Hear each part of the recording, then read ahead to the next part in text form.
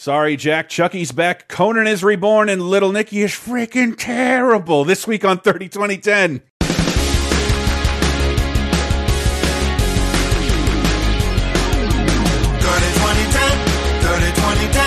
Decades, every show, sometimes associated videos. 30-20-10, 30-20-10. Surprises and excitement, yes, we're going to the 90s and 2000s and 2010s on 30-20-10.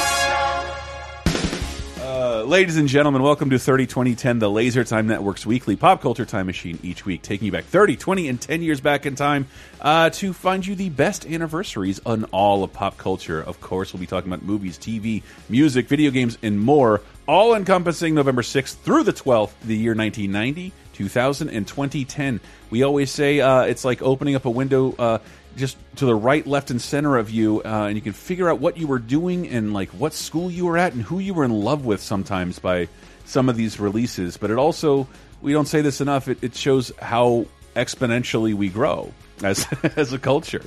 And hopefully this episode will have a little bit of that too. And we find some hidden gems. I think that's my favorite thing about this show is finding things I'd never heard of before and watching being like, oh damn, I want to tell everyone about that. Oh. I think we have a couple of those this week. And yes, as always, the show is brought to you almost exclusively by patreon.com/lasertime, supporting the whole Lasertime network. Our executive producer this week is 30-20-10, practically fourth mic MVP JR Rawls. He does almost as much research into the show that we do. You are much appreciated, JR. We love you. And he's joined by many other fine people at patreon.com/lasertime for the low cost of $5. Get a bunch of exclusive shows. We'll do an exclusive video game podcast, the Video Game Apocalypse guys, telling you all the game anniversaries that we're talking about, because there are. This week is basically, especially in one of the decades, it is one of the 2 weeks you strive to release anything on this medium on. So it's going to get a little crazy in the game section, just even rattling off titles. But there's so much more than that. The best, worst Adam Sandler movie. We haven't introduced ourselves. Oh, my bad. Sorry. I'm one of your hosts, Chris Antista. I'm Diana Goodman, and I want to learn ballet. It's me, Sarah, the unstoppable train of this podcast. Oh, I meant to put Denzel in there somewhere. But yes, we start, as we always do, in 1990. Again, we're talking about November 6th to the 12th. And we begin with the year 1990. On the 12th of November in 1990, Tim Berners-Lee publishes formal proposal for the World Wide Web. Happy birthday! The World Wide Web. I trying to remember when we stopped calling it that ironically, because it is how we refer to the internet initially. Because there was always some kind of internet that the military uses. The first known web page is written the next day using Hypertext Transfer Protocol to connect with a document written in hypertext markup language via a uniform resource locator. Diana wrote that. She's the nerd. I wrote that, but you know exactly what it means because I capitalized the first letter of everything. It's using the difference between the internet and the web is it uses Hypertext Transfer Protocol, HTTP, to connect with a document written in hypertext markup language, HTML, via its uniform resource locator, its URL. That is so wonderful. That's what's different than the internet. You're not calling up another computer. You're calling up a document that is hosted on a computer. Yeah, and it's I think, in like 2 years, I will be on the internet. I don't know that we'll be using any of this shit because it was mostly message boards on Prodigy. But in 2 years, I'm using the internet on the reg. Please tell me about Mystery Science Theater 3000 episodes I don't know exist, because there is no episode guide except for one they're going to publish soon. That's insane. That is really the beginning of the internet. This is the internet launching itself. Literally, this is what we think of as the internet. This is it. 30 years ago, it begins. We all know about ARPANET and whatever Al Gore created. But like this is the one we still use, and that's pretty nuts. Happy anniversary thing that may very well tear us apart and murder us. Let's get into the movies of 1990, November 6th to the 12th.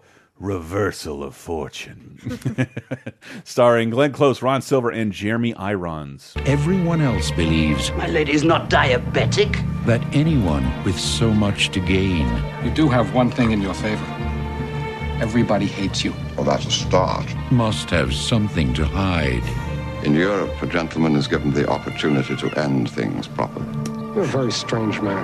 You have no idea. I think this is, as a kid, this is what I thought all adults were watching without me. Yes, okay. Betrayal. I watched this movie today. It's available on HBO Max. And let me say, as a side note, the rigmarole Sam and I had to go through to get HBO Max was insane. Like, what is happening here? That thing is a mess. But anyways, watching it, I was like, this is obviously a TV movie. And I was like, maybe it's an HBO movie because it just feels like that. And then Sam was looking at it, he was like, Jeremy Irons was nominated for Best Actor for this. And I didn't. Dude, he won. He won an Oscar, and this made him more famous. Like, he was kind of known for, like, fancy people knew him, but he's not, like, popularly known. I mean, before he had stuff like The Mission and Dead Ringers, which are, more artsy fartsy. Yeah. And this, like, makes him, like, a movie star. Like, people recognize him now. It's so campy. And I'm just reading the description. Ron, it's so good. It's so good. I loved it. Ron Silver, I'm like, he is going to get in trouble for whatever he's wearing. And then it's looked down like, Ron Silver is Alan Dershowitz? Yeah. Has that guy been on the periphery of every awful thing that's ever happened over the last 40 years? Pretty much. Yeah. I was thinking about this when we talked about Blue Steel, and I was like, Ron Silver only plays creeps. And then I realized this is him as the hero, and he's fucking Alan Dershowitz. Wow. Yes. So funny. And also there's like a lot of other, like Christine Baranski's in this. Camp. Felicity Huffman is in this. I saw Annabelle Sciorra is in this. Noted felon Felicity Huffman. Yeah. I mean, everyone's doing the craziest accent they can possibly do. Yeah. It's so good. But you're right that it does have, like, this HBO movie feel. HBO movies cover this sort of thing a lot. Like, it's based on a true story. It's about creepy rich people being creepy at each other. Check. And then it's also a legal drama. Like a really good legal drama where like all like, and it's somewhat like feels realistic legal drama. And it's like, there aren't a lot of big scenes in court of like, you're out of order. Everyone's out of order. It's more like we have stacks of paperwork and I'm just going to throw a bunch of law students at this room full of paperwork. Figure it out, guys. But yeah, so it's a true story of Klaus and Sonny von Bülow. Sonny von Bülow was worth a gajillion dollars and suddenly fell into a coma, and her husband was accused of trying to kill her. And he's creepy and weird, and you can tell because he's played by Jeremy Irons. Exactly. And then he like gets convicted, and then there's it's all about the appeals and trying to get him off, and the fact that it's like, yeah, he's so unlikable and so creepy, but did he actually do it? Like, you can't just send someone to jail for being rich and creepy, or else, the entire 1% would be in jail. And boy, that would be awful. We want him to want to have done it. And it's pre-OJ days, so we weren't like hyper skeptical on every millionaire. Yeah. Yeah, it's like, well, I mean, he has the most to gain. He's going to get all her money and get to fuck whoever he wants. And she's been Christine weird and Baranski. Annoying. And yeah. Not my first choice. And it's really fun. It does like a Rashomon thing in there where it's like, well, maybe it was like this. It's like, maybe he tried to kill her and it went like this. So it's like, well, maybe she OD'd and it went more like this. And yeah, it's got so much fun stuff in it. This is like kind of one of my favorite legal thrillers. It's a really good one. I mean, I enjoyed the crap out of this. Having not watched it doesn't not look like a drag movie. It's really, extremely camp. Whatever socialites were wearing back then, okay, but look, Jeremy Irons is still playing it. It's Uncle Scar from Lion King. He just recycled the character. He even recycled the catchphrase. It's the same guy from Die Hard with a Vengeance. Right. Yeah. Simple Simon said to the pieman. Yes. Exactly. Lots of oozing menace. Yes. And speaking of menace, something I have watched several times. Man, why would this come out November 6th? I don't understand. What, Halloween's over and now we get a horror movie? Yeah, Alex Vincent, Jenny Agutter, Gerrit Graham, Christina Leese, Grace Zabriskie, and of course, the voice of Brad Dourif. Child's Play 2. In 1988, he was destroyed and left for dead. Now... Sorry, Jack. Chucky's back. Child's Play 2. Starts Friday, November 9th at theaters. Is this movie always like it creeped us the fuck out. Like these were great effects. If you didn't listen to Elm Street Nightmare last year when we got halfway through the Chucky series, Child's Play has one of those weirdo production histories because it began production at MGM. They made the first movie and they weren't really interested in another one. And all the producers and writers were, and they managed to take Chucky over to Universal, where he's been ever since. And we got that remake because MGM has the rights to remake Child's Play 1 and no other Child's Plays. So I don't know that, even though that movie was also successful, we may never see a follow-up to it because the actual Chucky universe has not stopped. Alex Vincent, he doesn't play the role of no, I'm forgetting his name, Andy, for a while, but then he returns as an adult later in the series, and apparently there's a series coming to Sci-Fi that will follow up on this storyline.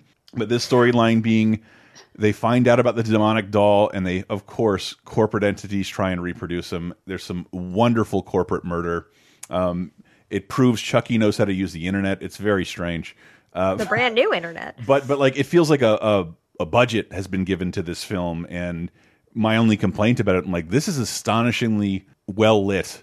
Whereas before, like everything's dark and they're hiding things because it's either a small person in Chucky's clothes filmed from the back, and they'll make proportionate furniture to try and make Chucky look like a convincing murderous doll. But the whole last sequence that takes place in the toy assembly factory, great animatronics, great gore, great silliness, and just wonderful, wonderful. Charles Lee Ray and Brad Dourif just hamming it the fuck up. It's one of the best. So Chucky is still after that kid from the first movie? Chucky is because of the incantation Charles Lee Ray did on himself in the first movie in the beginning to run away from the police. He's still trapped inside the good guy doll, and he needs a fresh soul to swap with so he can take over their body. And you know, if you think about it, basically, but he's still going after that same kid. He's going after the same kid. He can't find a different kid. There might have been some rationale behind it. I think I forget what it is, but like, dude, there is an understandable continuity to why he keeps chasing Andy, and that goes away after the next film. But yeah. So, do children like now in 2020 play with dolls anymore? I don't know. I really don't. I was kind of thinking about like this idea of like a demonic doll is going to be completely like just a very, very old-timey thing. Yeah. In a few years, I feel like. I mean, the last like haunted doll thing we had was Annabelle, and she's like an antique doll. Right. Like, she's creepy in her default state, whereas like Chucky was something sought after. The good guy doll was something sought after by kids. I know, let me be clear, I know little girls who play with dolls, friends' kids, but I also know little girls who don't. But I definitely don't know any little boys that play with something like Chucky, but we did when I was a kid. I mean, like, Cabbage Patch was cross-gender. Like, everyone had a Cabbage Patch My kid. buddy. My buddy. Yeah, it just seems like something that I've never really thought about that's going to go away as, like, a touch, like, a thing that people play I do not mean this to sound old and cranky. The last time I was in Disney World, I did not see any under 10 boys holding dolls. I saw them doing Fortnite dances. And so I kind of don't understand how those can simultaneously appeal to a kid under 10. Yeah, memes are the new dolls. It's like, what is the cutoff between like a doll and an action figure? Like, think about the size. It's true. I don't know. Because, I mean, I watch enough Cartoon Network that I do see ads for things that's like, I guess that's a doll. Or it's somewhere between a doll and an action figure. Okay. Yeah, I don't know. They're out there. But even then, like little boys' toys when I was growing up, and probably not now, were not conditioning me to be an adult, whereas yours were. So learn to take care of babies. Yes. Really? Oh, my Can I toy. do anything better? My toy shit itself, and I have to buy disposable diapers for it. This is fun. I feed this child, and it's going to eat my hair. Listen to the toys that maimed us. Yeah, there's a bunch of stuff we've done on Laser Time, Sarah, that I can reference in this episode, by the way.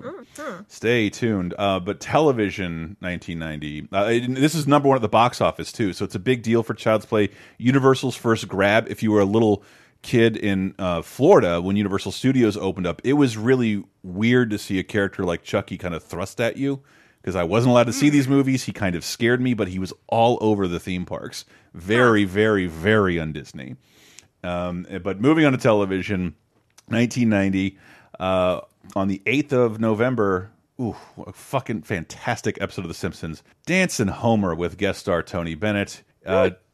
Homer trying to boost the morale of the Springfield Isotopes, great baseball name, ends up dancing in the stadium and kind of riling everybody up.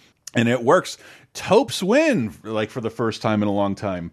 And we get the origin of a very weird side job, one of Homer's first side jobs. Here's the origin. Hey, thank you. You're too kind. Glad you enjoyed it, but I can't take all the credit. The batter did his part, too. Excuse me? You, sir, a dancing fella. I'm Antoine Tex O'Hara. I own the Isotopes. Would you be interested in becoming our official mascot? Me? A mascot for a Bush League team? I should have slept on it. Or at least stared blankly for a while. Perhaps if I'd been unable to think of a nickname, all our lives might have been spared. Get on the bus, Dancing Homer! Will you shut up? I'm trying to think of a name! It gets his ass all the way to Capital City, where that's where Tony Bennett pops up to sing an original song about the fake capital of wherever Springfield is.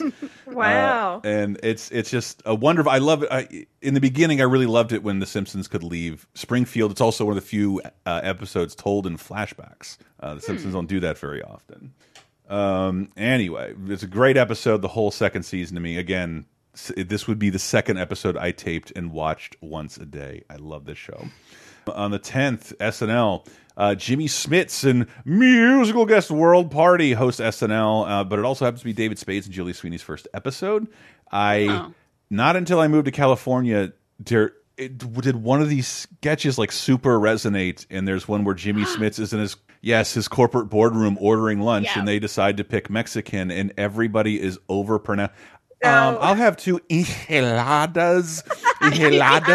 And I was going to bring this up too, because this way I still call things tornadoes. 30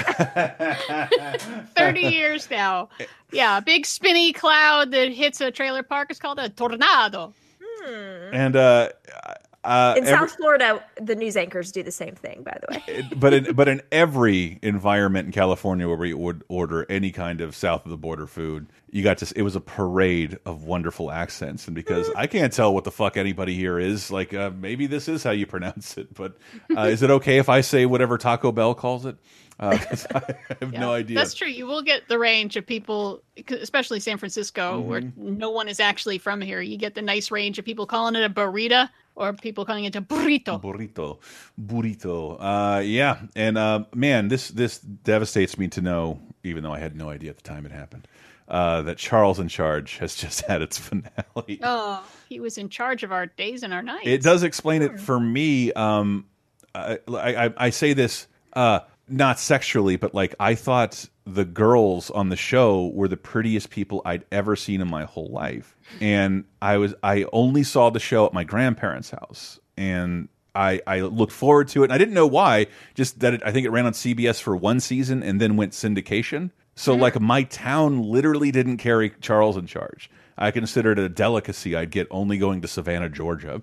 And so I'd watch a ton of Charles in Charge and just stare, without a sexual inkling in my body, at what I thought were the 2 most beautiful girls I've ever seen. I don't remember what they looked like or what their names were. I just thought Charles in Charge had the cutest women on the show ever.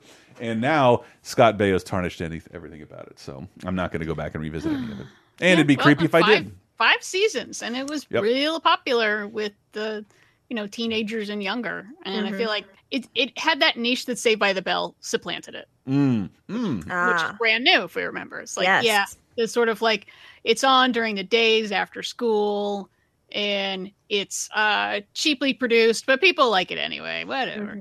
And it sounds like it's like got a cheeky like male star, basically, who's like, he's getting in trouble. He's famous from Happy Days, Scott Baio, not like today, where he's famous for talking about politics on Fox News. But he people knew him from Happy Days, and he's like a young nanny or something to these kids. Yeah. And I believe in the last episode he leaves to go to Princeton or some such shit. Correct me. I bet none of you will, because no one cares about this. And also out this week, a TV movie I might want to see. Dan Lauria, Joanna Kearns, a TV movie, the big one, the Great Los Angeles Earthquake. Oh, TV parents are in danger. I hope Ed Begley Jr. Oh, woo. I hope he drove his solar car off of the fucking Universal Studios set, because I love that earthquake ride. Oh wait, that's only Orlando, isn't it? Oh, I love that earthquake ride. No longer exists, I believe. Well, nor should it have ever. I mean, it was a weird one for sure. Earthquake is a section on the Universal Hollywood Tram Tour. We had a whole ride based on a movie from 1973 that I have never heard a human soul bring up, and that ride stood there until like the 2000s. And the concept, just to talk about for a second, the concept of the ride was like very similar to Twister. Is not a ride, but the Twister thing at Universal Studios Orlando, where it's like, we are taking you onto the movie set to show you how this works. So like, there's no conceit that you're like actually in peril. Right. Because I was the grip. I got to be the grip.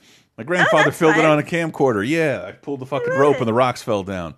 But it still had, like, Universal Studios was like full of fire things that made you feel like you were about to die in a fire. They cranked the ride. I don't know what the difference is, but they cranked in false heat to make everything feel hotter. But let's see if that has anything to do with the big one, not the Michael Moore movie, the Great Los Angeles Earthquake, the TV movie.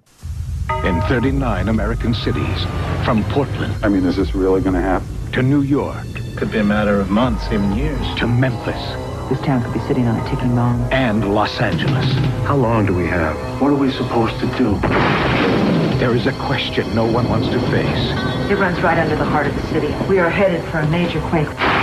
When is it coming? Seems to me none of these earthquake prediction theories work. Why are you fighting me on this? Maybe you should find some way to muzzle her. Things could. You know, Diana, I didn't spend my majority of my life as a Californian, but you have. Yeah. And I've been through some good ones. Yeah. They're talking about it. The big one is coming, and it's almost like it feels almost religious now. Like, or are we just getting lazy?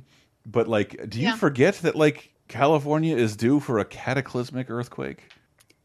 No, I mean, I don't forget. I'm one of the only people I know that has emergency supplies, and that's what they're for, not for the apocalypse. You know, it's like I've got a bunch of water set aside, some freeze-dried food, and some trash bags. Yeah, at my corporate jobs, one of my corporate jobs, they like handed us an earthquake survival kit when we did through orientation. So like Californians are aware. How? Like, I don't know how you go through life just being like literally at any second. But you say that, but then like hurricanes are far more devastating. Hurricanes happen every fucking year, yes, man. But we see them coming. Like we know they are spinning in the Gulf, and it's like, oh shit, this is a big one. Yeah. And hopefully, if you can't evacuate, which many people cannot, at least you can batten down the hatches. Yeah, hopefully. You can sandbag your she shed. Yes. Yeah. Well, I mean, it's kind of the same for earthquakes. You can earthquake-proof your house. You know, you don't put any heavy shelves over your bed because statistically speaking, it could happen in the middle of the night. So you don't want shit to fall on you. You know, you secure things to the wall decently so your furniture doesn't fall over. As many of my action figures would. Earthquakes would wake me up in the middle of the night. I'd go back to sleep, and I just never thought about it. But like, I love how many Floridians ask me about that. I'm like, do you know what you placed yourself in the fucking blast radius of, man? Like, what the hell? Yeah, I'll take an earthquake anytime over a hurricane. Yeah, and I was telling them, like, hurricane, it's prolonged. Yeah, you can see it coming, but you might be left with standing water for weeks. Anything in the Bay Area. Shake. Things fall down. Maybe there's a fire. And anything in the Bay Area that was built in like the last 30 years has like enormous springs underneath it that are meant to withstand earthquakes. We have yet to make a hurricane-proof house. There's nothing. All that is true. Yeah. So like earthquakes never scared me. Hurricanes do. There. Yep. Consider me chastened. but can the dad from the Wonder Years and the mom from Growing Pains stop the earthquake? Question mark. Someone needs to put a muzzle on her. That's one of the lines. It was about that time I realized my mom was susceptible to earthquakes, and there was nothing I could do about it. I think we moved this from the movie section. Because I looked up this release. Technically, it aired on Showtime. It did in America, but you know how that gets wonky. But I don't know what the release date is. Psycho number 4, or should I say 0, the beginning. Anthony Perkins, Henry Thomas, Olivia Hussey, and CCH Pounder. That's our personal name for it. We love the Shield. Psycho 4, the beginning. This is Fran Ambrose on KTK, Talk of the Town. I called because the focus of your show tonight is what makes boys kill their mothers. Are you saying you killed your mother? I killed some other women, too. You want to tell us about your mother, how she drove you to become what you became? She'd be sweet one moment, and then she'd suddenly turn mean. Don't you have it? Psycho, the 4th Psycho, Anthony Perkins, man, just really getting the most out of this character. Is this the final one he's in? This is it. This is the last of Psycho. The only other Psycho we'll get is Bates Motel, which is basically a TV version of this movie. And the Gus Van Sant remake, A big chunk of this movie is a flashback to Lil Norman Bates, played by Henry Thomas, which is surreal. So great to have Elliot playing Norman Bates. And he is really good in it. Because I'm so glad so many people have like rediscovered him watching like Haunting a Hill House and Bly Manor and stuff. It's like, that guy kills. He always has been amazing. Yeah, I always forget that's that guy. He's great. Yep. And I'd love to see him playing Anthony Perkins. It was nothing like that penis breath. It was. Yeah, so it's basically, most of it is flashback as Bates Motel, and the current day stuff is Anthony Perkins, or it is, quote unquote modern day Norman Bates. Somehow he's out again after Psycho 3 because a nurse fell in love with him, and now he's called into this radio show saying how he's going to kill his wife. And that whole part is just, I don't care. But it's kind of like Julia and Julia, where it's like, if you just watch the Julia Child part, it's a really good movie, and you can kind of skip the other stuff. That's totally true of Psycho 4. If you just watch the Henry Thomas flashback stuff, it is real solid. Yeah, and just these interesting movies... and fun. And like, normally I would think I don't need an origin story, and it's like, they do a pretty good job, man. It's very strange to watch because there's not so much fandom or an internet community. There's not like an internet for people to complain like, wow, we don't need a new Psycho. But critics definitely did, and like, shit, these are not bad. None of these are bad. Yeah. Psycho 2 is pretty good, and Roger Ebert said 3 was even better. And nobody wanted this. I hate 3. I really don't like 3, but Psycho 2 is so much better than it should be. It's actually pretty dang solid. Psycho 3 is more of a slasher movie, and so I don't like it quite as much. But directed by... Psycho 4 is like a pleasant little surprise. Like, oh, okay. And I can see someone watching this and being like, we can make more out of this relationship. Yeah, let's go. Hey, we should have said that earlier, but like, be a cool uncle and show a kid Psycho. Because it was a long-standing horror franchise for a very long time. And I think with that Bates Motel show, like, I don't know that the next generation is going to give a fuck. But the first Psycho is really good. It's really cool. Fucking amazing. And appropriate for kids, I'd say 11 and over. Yeah. I mean, right. You don't see a lot of blood. There's definitely no gore. And it's in black and white, so you're kind of removed from it. And if they start to freak out, tell them it's Hershey syrup, because that's what it is. Oh. Yeah, it looks more like blood on black and white. That makes perfect sense. She's actually... We had a distance meeting of like my dad and a couple of the neighbors during Halloween, and you could just see our little dog Biscuit in the second floor window like a silhouette, and like, where's Biscuit? And like, oh, you mean old Norman Bates over there? And we all look, and you just see like this dog staring, and like so for the next couple of days, he has just been called Norman Bates by everyone. And I want to make sure everyone gets that reference in case we change his name to that. I mean, he does love his mommy so much. Oh, and I didn't know this. I've always threatened to do that laser time where I talk about Universal Studios, in Florida, as an actual filming location. And I remember one of the first things you see from the parking lot is the Bates house. And I remember, reconciling that in my mind years later. I'm like, why the fuck would that be there? It's for this. They rebuilt the house, and it stood there for years. And to do it in Florida? They shot this movie in Universal Studios Florida. Oh my gosh, I would totally do that show with you. Yeah, I've been threatening to do it for a long time. I really want to, and you know what? I think we finally will. To 2021. One last thing, I can get the youngsters in on this, even though we're just post Halloween. The director of this wrote Hocus Pocus. Everybody, you have my attention. All right, that's all you needed. There you go. Fucking sweet. And I could not find any video games that came out this week. But again, I usually do a much deeper dive into like the arcade stuff and try and congeal multiple dates into one for the big video game show that we do with Chris Baker 3 in a row. Patreon.com/lasertime. You can check out the brand new episode over there. It is very long. Talk about Spider-Man, Sharded Dimensions, Castlevania 3. Wonderful shit.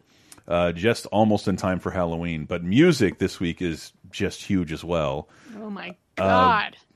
Yeah, November 6th through the 11th in 1990. We got new releases Bird Brain by Buffalo Tom, Coma of Souls by Creator with a K, Crazy World by the Scorpions, Hell's Ditch by the Pogues, Refugees of the Heart by Steve Winwood, Rhythm of Love by Kylie Minogue, Madonna's The Immaculate Collection, one of the biggest selling CDs of the decade, and is technically a best of album, but it does have a few new tracks that will land it in the news shortly. And I'm Your Baby Tonight by Whitney Houston, which will have several number ones. Another huge album. And with that, we will take you out with Love Takes Time by Mariah Carey. It's number one this week and not about Christmas. Yeah, that's Mariah Carey always worms away into my life every early November. But we'll close out with Love Takes Time. We'll be right back with the year 2000. And oh man, there's something we really got to talk about. Stay right there. Love takes time to heal when you're hurting so much. You can see that I was blind to let you go. I can't escape the pain inside, 'cause love takes time.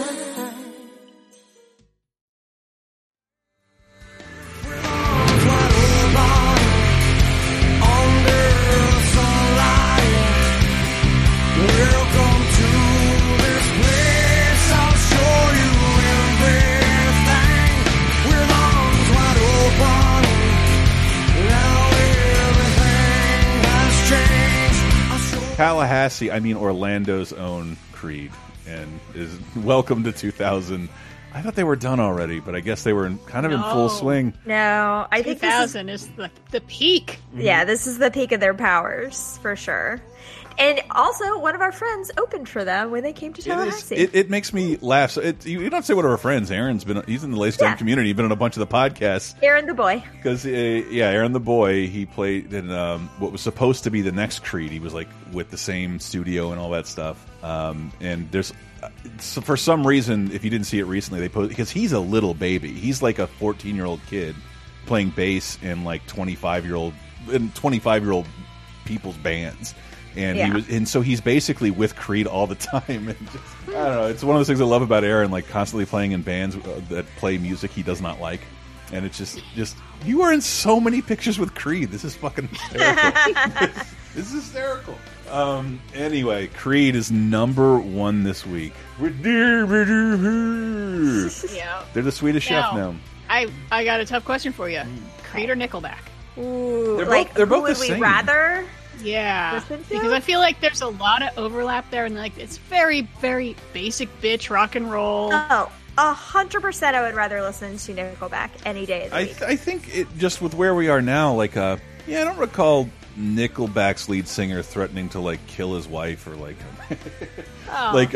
on a drug-induced nervous breakdown and like hating all his bandmates. Nickelback's still touring and nice. Like, fuck, I don't care if I don't like their music. Go nuts, guys. They're Canadian. It's a lot harder for them to be so terrible. Yeah. For real, I have no truck with Nickelback. Yeah, I'm not gonna lie. Yeah, I don't even. Yeah, I have no car or truck with Nickelback either. And but at Creed, they came up in our town, and then they got an album deal and said, yeah, we're from Orlando. I'm like, you only played here for 2 years and you never came back. I'm glad I don't like you, because I definitely don't now.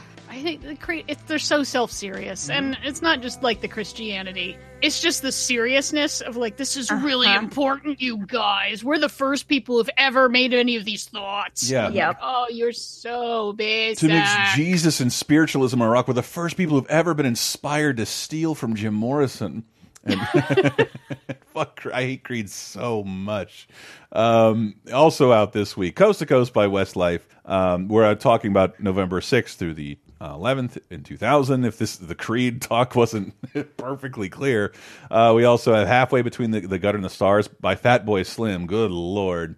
Utterable by The Fall. Forever by the Spice Girls. Is that their second album? Third.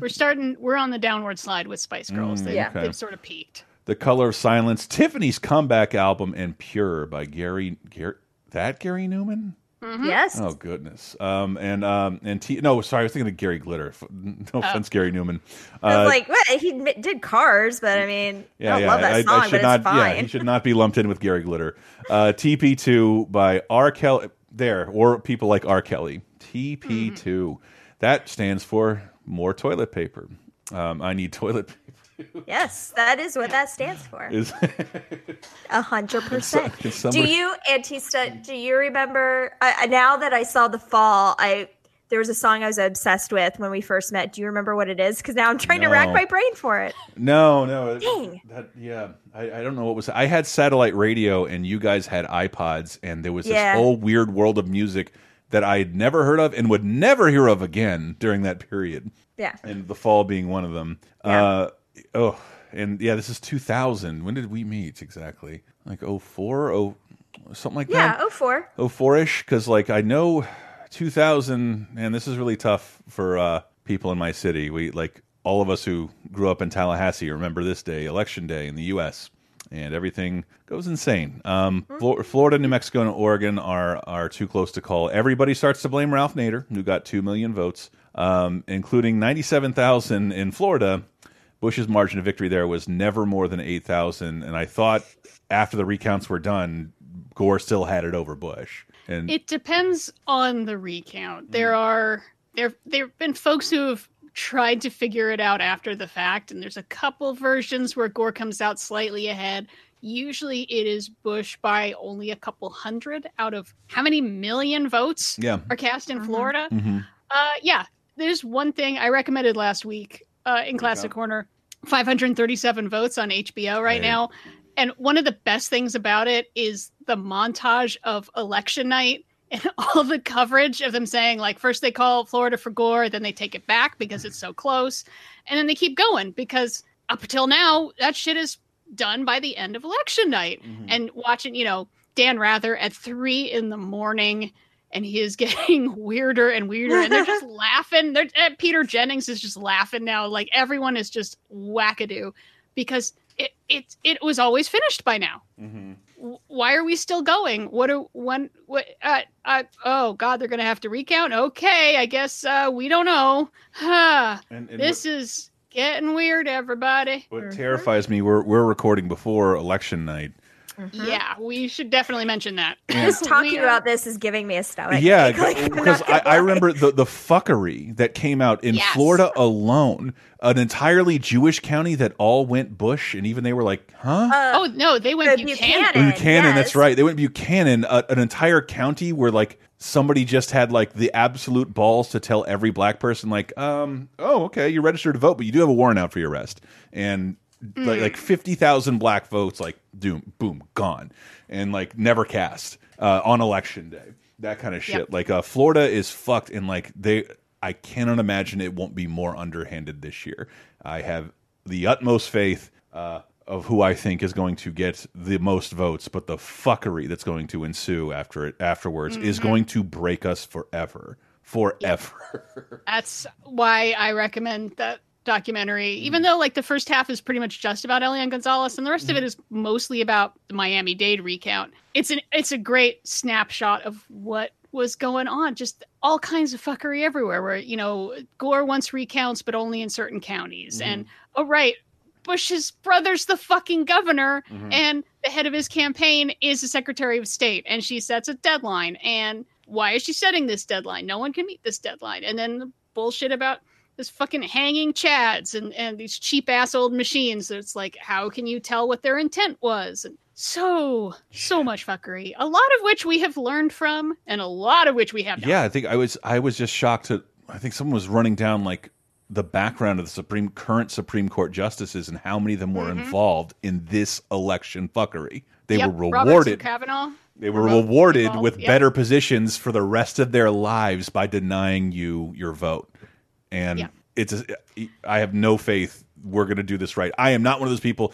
I don't predict violence. I think right-wing nutbags are by nature cowards, and part of the reason they're so upset is because they can't make a mild sacrifice for the betterment of their country or fellow man. So they're not going to start shooting everybody. But what's it going to be like with someone? If we end up with a president everyone knows shouldn't be president and doesn't want to be president, you think you went through that, but you're like, yeah, that's what the Electoral College said. But what if it doesn't this time? Yeah, I don't know. Like I said, we're recording before Election Day. This will be out, a couple days after Election Day. Hopefully, we will have some idea what's going on. But 2000, it goes on for 5 more weeks. Yeah. We're going to keep talking about the recount starting, stopping, doing this, doing that. These guys sue, those guys sue. And I figure 2020, we're going to have a fair amount of that also. So speaking from the past, I just hope no one dies. And my sleepy little town that had only made mainstream news previously for a teacher showing a group of children spit on your grave. I spit in your grave, and a friend of ours waking up out of a coma during an episode of Seinfeld, like became the national epicenter for every news outlet in the universe. And I couldn't get to school on time. My friends are like, what are you guys doing? Like, we're getting all our Halloween costumes on. We're going to go burst onto the news because like they made our town like unusable for quite a while, and I'm just shocked that like this could all happen again. This could all be happening right now by the time this episode goes up. Yep. And that's why if you see someone out there with a Garfield costume and Seth Rogen glasses, it's your boy. I know you ain't seen me in a while. Yep. And here is the part of the story where I shame third-party voters. And here's where I tell you why I'm uniquely qualified to shame third-party voters, because everyone knew Florida was going to be really close. And so that 97,000 people who voted for Nader, I understand why you did it, because I voted for Nader too. I'm confessing now. Me too. I've in Florida. No. Yes, I did. He's the first presidential candidate I've ever cast my vote for. Yes. Wow. I am ashamed. For me, I don't like the vitriol that came towards Ralph Nader from all of this, because he is a great consumer advocate and deserves a lot of plaudits for that. Yeah, he's pretty qualified to do the job, too. Yeah, well, here's the thing. He was running as a third-party candidate because people were worried that Gore, who'd always been the more liberal of Clinton and Gore, was heading towards the center and turning into Bill Clinton 2.0. And that's not what the left wanted. So people were voting for Nader, both to elect Nader and as a protest vote to remind Gore, you don't have our support right now. You got to earn it back. And protest votes for third parties, they don't often work that way, especially when you're in a state where things are close. I voted for Nader because I was a Nader trader, because I supported Nader somewhat. But I had a friend in Pennsylvania who wanted to vote for Nader. And I said, Pennsylvania is a swing state.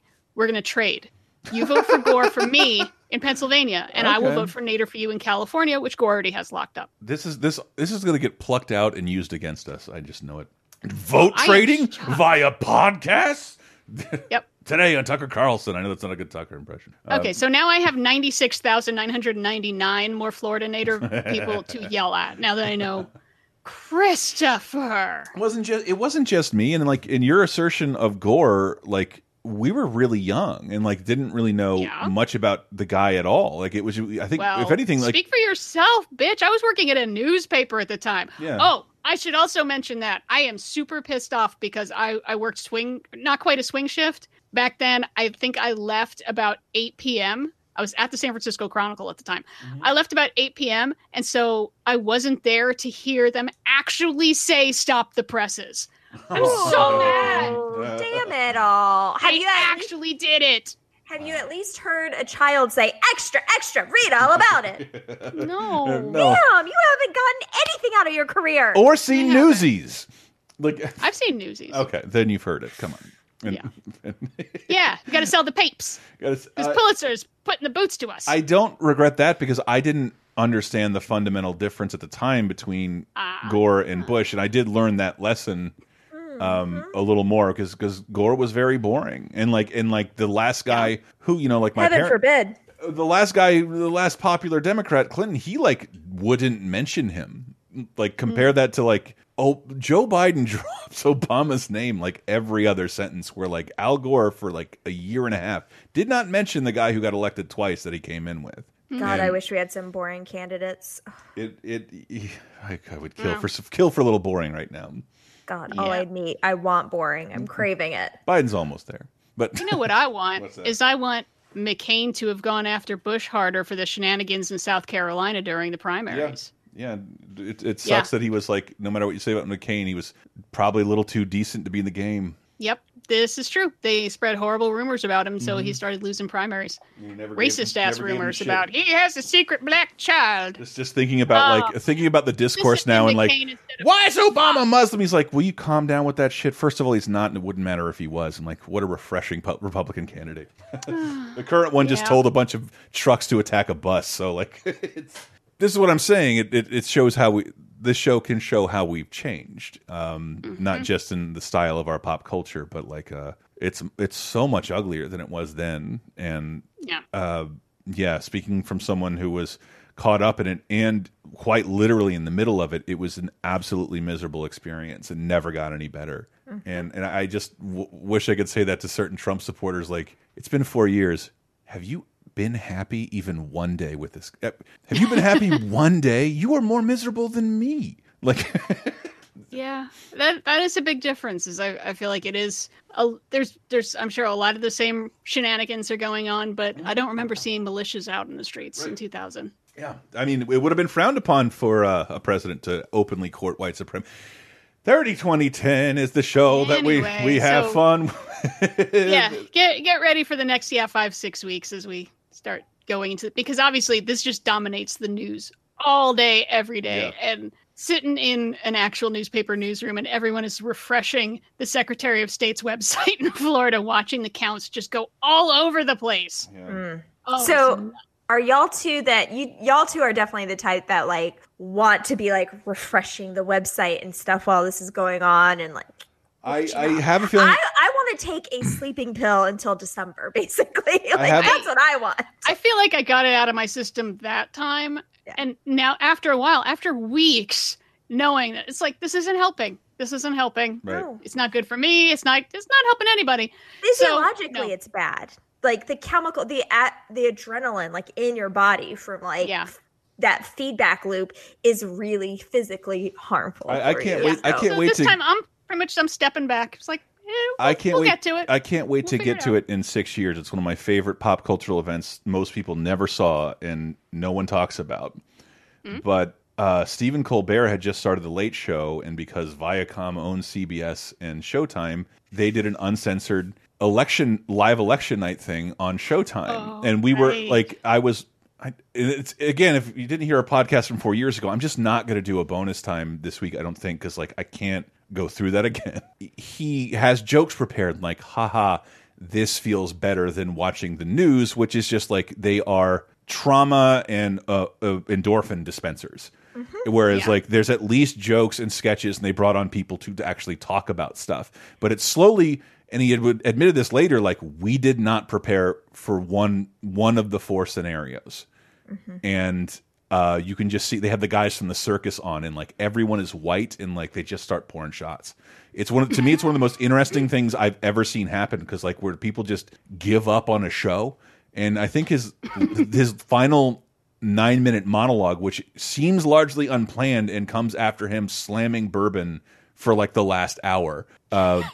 This Colbert, it's not appropriate for 30-20-10 yet. I just want to mention it because it's one of my favorite pop cultural things that I don't hear getting a lot of. It's surreal. It is one of the most surreal things I've ever seen on television.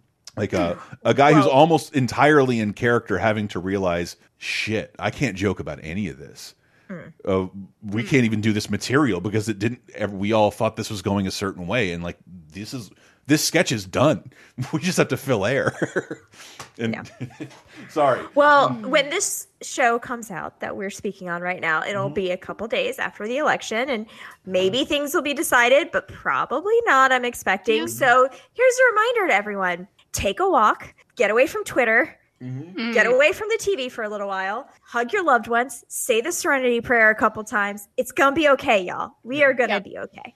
2,000 movies. We have 2,000 movies to talk about. No, the movies of the year 2000, November 6th through the 11th. Charlie's Angels is still #1 at the box office. How do they get down like that financially? We don't know. And here's the first Robert De Niro movie, I think in like 5 years, I didn't see in a theater. Man of Honor, Robert De Niro, Cuba Gooding Jr., and Charlize Theron. Just a by-the-numbers military horseshit drama. I saw it later and felt nothing. Yeah. Yeah, that's pretty much it. I mean, it's based on a true story. It's about like naval divers, and Cuba Gooding Jr. is the first black guy in this elite diving program. And yeah, it's fine. It's inspiring, but it's incredibly by the numbers. It's like, I did not see this, but I just thinking about what diving looked like back then, like the apparatus that you had to deal with. It just gives me it's wild that we were like, let's go into the ocean for extended periods of time. Here's a tube with air. Good luck. It's weird because like it's like the big diving suits. It's like a big metal bowl on your head. But the big diving suits just make them look like metal astronauts. Yes, it's like what astronauts still wear. I mean, that makes perfect sense because, I mean, the ocean is basically space.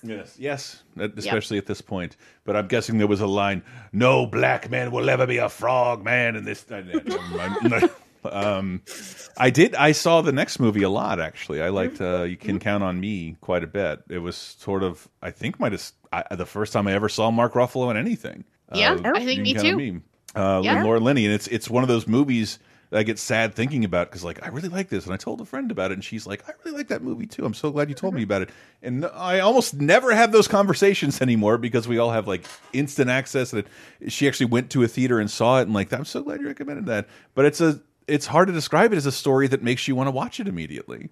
Yeah, that's true. Brother and sister reconnect, and there's some light affairs and a kid involved, and like, I don't know how to describe it and make it sound any more exciting. It's just like there's some good performances, and it's pretty emotional, and it's an unconventional. At the time, it was an unconventional story. Really good at performances. I mean, Kieran Culkin plays the little kid, which is he's so great, of course, and also the guy who plays Ferris Bueller. Yeah, Matthew Broderick. Yes, he plays Laura Linney's boss. I actually was watching this right before we recorded.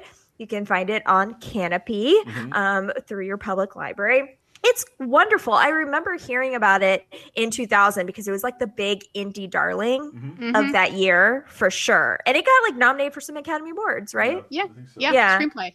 Yeah. It's lovely. And I really, really like depictions of siblings that are different from what we usually see. Like, I feel like a lot of times when you see sibling relationships in motion pictures, I don't know, it kept flashing to me like, wedding movies where like all the bridesmaids are the sisters. They're like, oh, sis, you look beautiful. And like everyone, they're all kind of the same or whatever.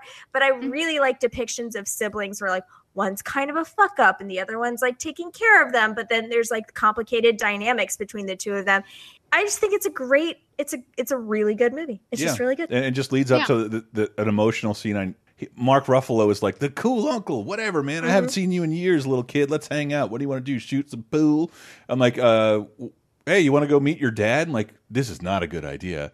But he's the cool uncle, and then goes to take this kid to his biological father who, oh, that's right, he's a complete piece of shit. Oh, I'm going to have to beat him up now. Oh, in front of his kid, who hasn't seen him in years. And creating one of the most traumatizing moments in his entire life. What a fucking shit show. What an absolute, like four-person nuclear shit show, which I think most people can appreciate in a movie. Like the world didn't get destroyed, but like this is one of the worst things that could happen between these four people. And I don't know. You Can Count on Me as I remember really liking the movie. Yeah, it's believable interfamily shit show, not the big dramatic. I was there when Dad died. Where were you? Yeah, not that sort of thing. I mean, it's the directorial debut of Kenneth Lonergan, who did Manchester by the Sea.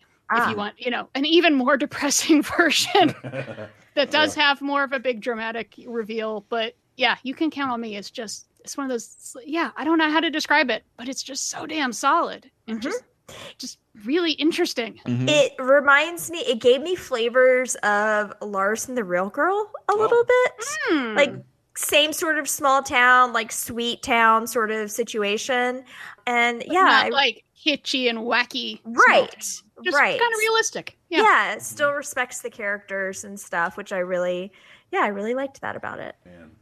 And also Rachel getting married reminded me a little bit of that, just talking about like different realistic family interactions. Yeah. And what an awful note to reset on with Red Planet. Kind of the opposite, I feel like. I mean, I didn't see Red Planet, but just from what I saw of it. I remember that the last little kid part of my brain, I remember like, there's 2 Mars movies coming out this year. Yay! And then Mission to Mars comes out, and I'm like, you were 20 I know. when this was happening, I hope you did not sound like that. I said little kid brain, like, I haven't seen a Mars movie in forever. This is totally refreshing. Because like even Mars Attacks is like 4 fucking years. Yeah, we'll see a movie about going to Mars again. Like, I think it's one of the things society lacks. We don't have a ton of progressives anymore because we don't really talk about where we want our future to be. So if you're not thinking about what planets you want to travel to, you're not thinking about your future. So I thought I saw 2 Mars movies coming out and got excited. And then first one was Mission to Mars. I'm like, well, that wasn't good. And like, but there's always Red Planet. And like, oh, this is even worse. This is even worse. We got Terrence Stamp, Simon Baker, Benjamin Bratt, Tom Sizemore, Carrie-Anne Moss, and Val Kilmer in Red Planet. A crew sent to colonize Mars is about to discover there's no place like home. Val Kilmer, Carrie-Anne Moss, Red Planet. Rated PG-13. I don't even remember what happened here, but like this made Mission to Mars look like a masterpiece of realism. This is the schlocky version. Yeah. Usually when you've got a head-to-head, there's the artier one and there's the schlockier one. This is the schlockier one. Although I just realized Graham Revell is the star of this episode of 30-2010 because he did the music for this and Child's Play 2 and Psycho 4. Wow. Anyway, Red Planet, they go to Mars and they get attacked by like bugs and shit. It's like it's more fun than Mission to Mars in a lot of ways because that's like supposed to be a serious like 2001 Space Odyssey style drama, and this is just schlocky as fuck. It's got bad CGI. It's just it's more of a monster movie, and it's really stupid. I do love at the end though, where Val Kilmer has a very reasonable reaction to like finally getting back to the ship and finally getting off. It's just like, get into the ship. All right, everyone strap in. We're taking off. Fuck this planet. We're going. Yep. You use your one F-bomb properly. I'm just giving the finger to Mars. Fuck this planet. God, Let's go. I wish I could say fuck this planet once and it not be about Earth. It'd be so great. Is this Carrie-Anne Moss's like follow-up to The Matrix? I guess technically, yeah. Yeah. I mean, she's in Memento as well, but I can't remember where that is in the timeline. We haven't hit it yet. It's coming soon. Okay. But I feel like she hasn't, I don't know. She really didn't get enough work, I feel like, after The Matrix. Hey, man. Yeah, good point. Sounds like somebody didn't check out the Marvel Netflix universe. She's one of the ties that bind. Guilty. And, wait, not even close to last but not least, the penultimate movie on our list. Jamie Draven, Gary Lewis, Julie Waters, and I'm guessing most people's introduction to Jamie Bell, Billy Elliot. Inside every one of us is a special talent waiting to come out.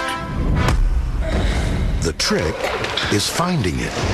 Why don't you join it? From the producers of 4 Weddings and a Funeral and Notting Hill. Let's do football, not Bali. Comes a movie poised to sweep the world off its feet. If you're making up a 10 best list this year, you'll only need 9 more. Go, Billy! Billy Elliot, rated R. Now playing in select areas. Why is this rated R? Yeah. Swearing.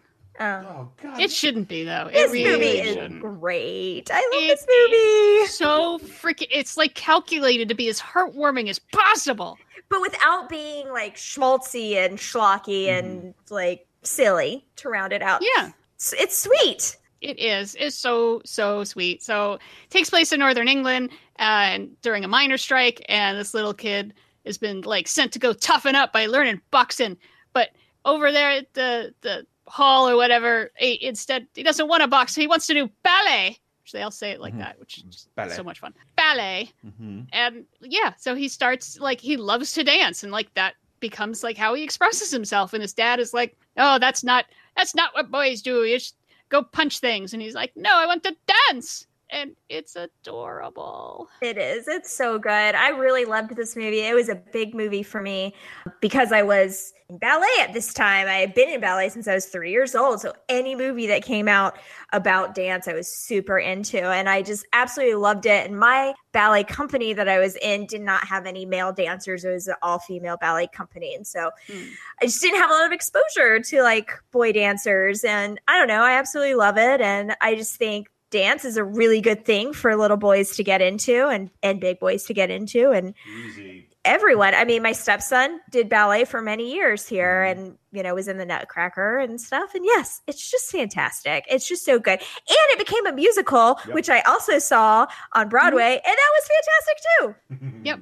And that musical is how I got my most liked tweet of all time. What? Really? I got more than 2,000 likes on a tweet because someone retweeted the lip sync battle with oh my god, why am I blanking on his name? Help me. Tom Holland. Thank you. I want to say Jamie Bell again. That's different. The lip sync battle of Tom Holland doing Umbrella, and they pointed out like what's so great about this is he's dressed femmy, right? But that's not the joke. He's owning it, and he's dancing in a masculine way most of the time, but he's dressed femmy, and that's awesome. And I just pointed out in the comments after that he got his break in Billy Elliot the Musical, which is about exactly that, about how we have this anti-masculine bias against dance, whereas except that dance is a sport in a lot of ways. It's like it requires more physicality than a lot of sports do. Looking at you, golf. Oh, it's above sport because it demands physicality and then also has to look great too. Football doesn't have to look great. Baseball definitely does not look great, but dance has to look awesome as well. So much more demanding of the overall person, especially ballet. Yes, which absolutely I think is the most extreme of all to a beat. Oh yeah. As someone who danced on point for many years, yes, it's extremely demanding. But going back to Tom Holland's lip sync battle, a thing I've seen many, many, many times. So great! I'm so glad they pointed that out. That it's not that he's in drag-ish. It's not a gag. It's just how he's dressed. Like I didn't see it that way. God damn it! It's the perfect thing too because Rihanna's original choreography for that show. Or for that song is kind of masculine. So it's really gender bendy in like every direction, which I absolutely love. And yeah, there is no joke to Tom Holland's performance because everyone's doing that thing where instead of laughing, they're just kind of like making a noise like, and clapping because it's just so good. You're just like, I remember showing like whatever girl I was seeing that clip and they just gasped like and almost cried. Yeah. And yes, that clip makes me feel a lot of emotions. It's so good. And I seriously feel that. I feel like Tom Holland playing Billy Elliot on stage for so long. It's like I feel like he got it. Like that's inside him now. The love of ballet. Oh man! And anyone who has anything to say about the masculinity of male ballet dancers, those guys get so much pussy. It's insane. Like I don't know. I mean, honestly, it's. I have always felt you cannot seriously appreciate wrestling and slam ballet dancers for a fucking second because the sacrifice is like in the artistry is very similar. Like try to do the things any of those dancers, guy or girl, do, and you will get hurt. Likely. So like you need to. It's worth appreciating, is what I'm saying. Once you recognize it, it took me getting older and realize I can't do everything and can hurt myself trying. That like, oh, I get it now. I'm okay, because I just there was a certain time I could do all that stuff. I just didn't want to.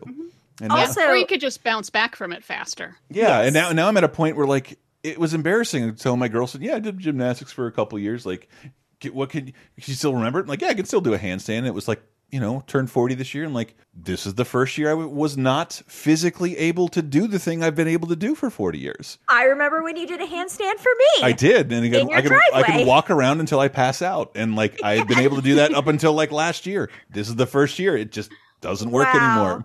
The end of an era. Yeah. But yes, also to get back to Billy Elliot real quick too.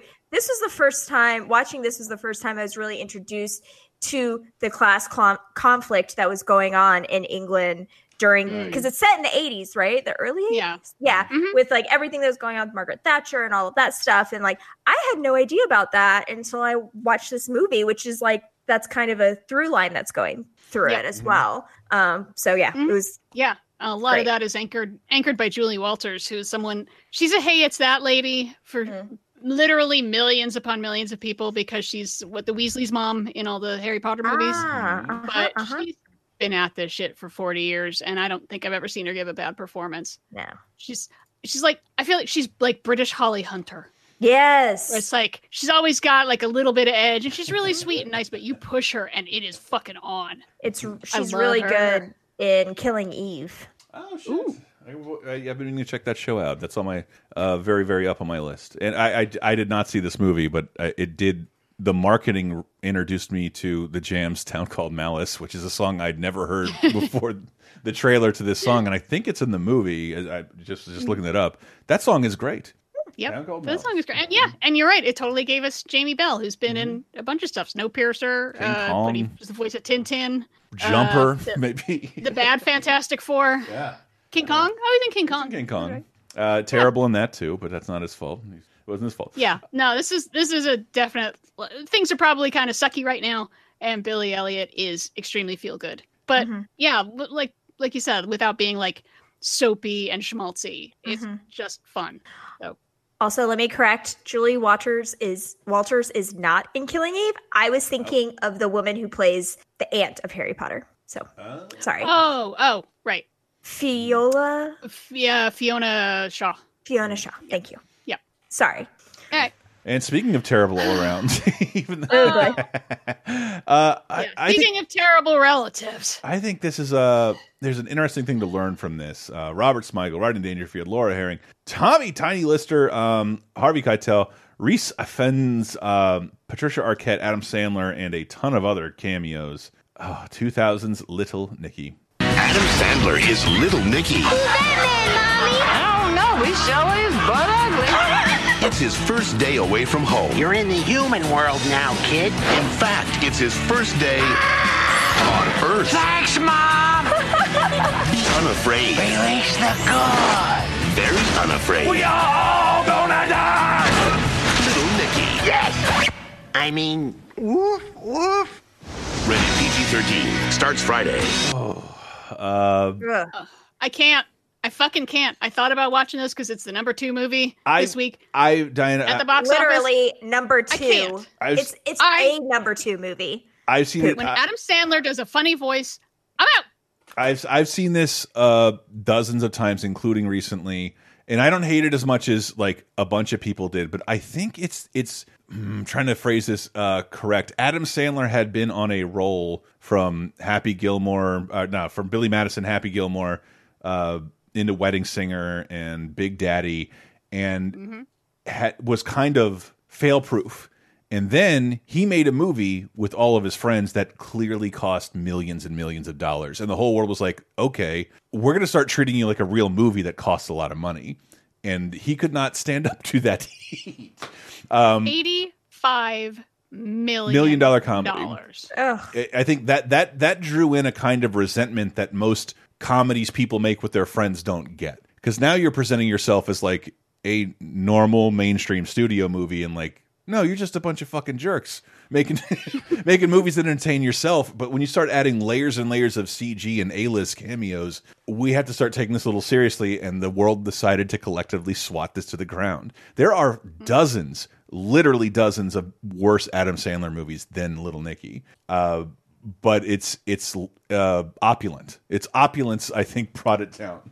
because it's something about the product placement being involved in CG shots. I think it was thoroughly distasteful. Popeye's chicken is fracking awesome, and he's playing his SNL Weekend Update concert reviewing Gil something or other. They beat me mercilessly for hours. Threw me in a Woodstock porta potty, and like it's the exact same voice, but now he's the son of the devil. I think it's cute that his brothers are Reese Ifens and Tiny Lister, and Harvey Keitel is the devil. But I don't know, as someone who's a big comedy nerd, there's so many fun cameos. I hadn't seen Dana Carvey in fucking years, and he pops up playing a character from Adam Sandler's album. Sorry, that's oh my god. Yeah, Whitey, yeah, he'd play him in Eight Crazy Nights, but Dana Carvey plays him here. John Lovitz pops up out of nowhere as a peeping Tom. Kevin Nealon has tits on his head. I think it's the funniest thing Quentin Tarantino has ever done. We all gonna die. Playing a blind priest, I thought that was great. But again, it's not good. It is just not the worst Adam Sandler movie. That's like the first 3 Netflix movies. Those are fucking terrible. And I'm a Hubie Halloween fan. I'll go to bat for that. And oh my! Stop it! You name a better Halloween movie that came out this year. No, I haven't seen any. So The Witches. The Witches that came out. I didn't see it. Oh yeah, I bet that was probably pretty good. I don't know. Ishbo makes. But yeah, Little Nicky.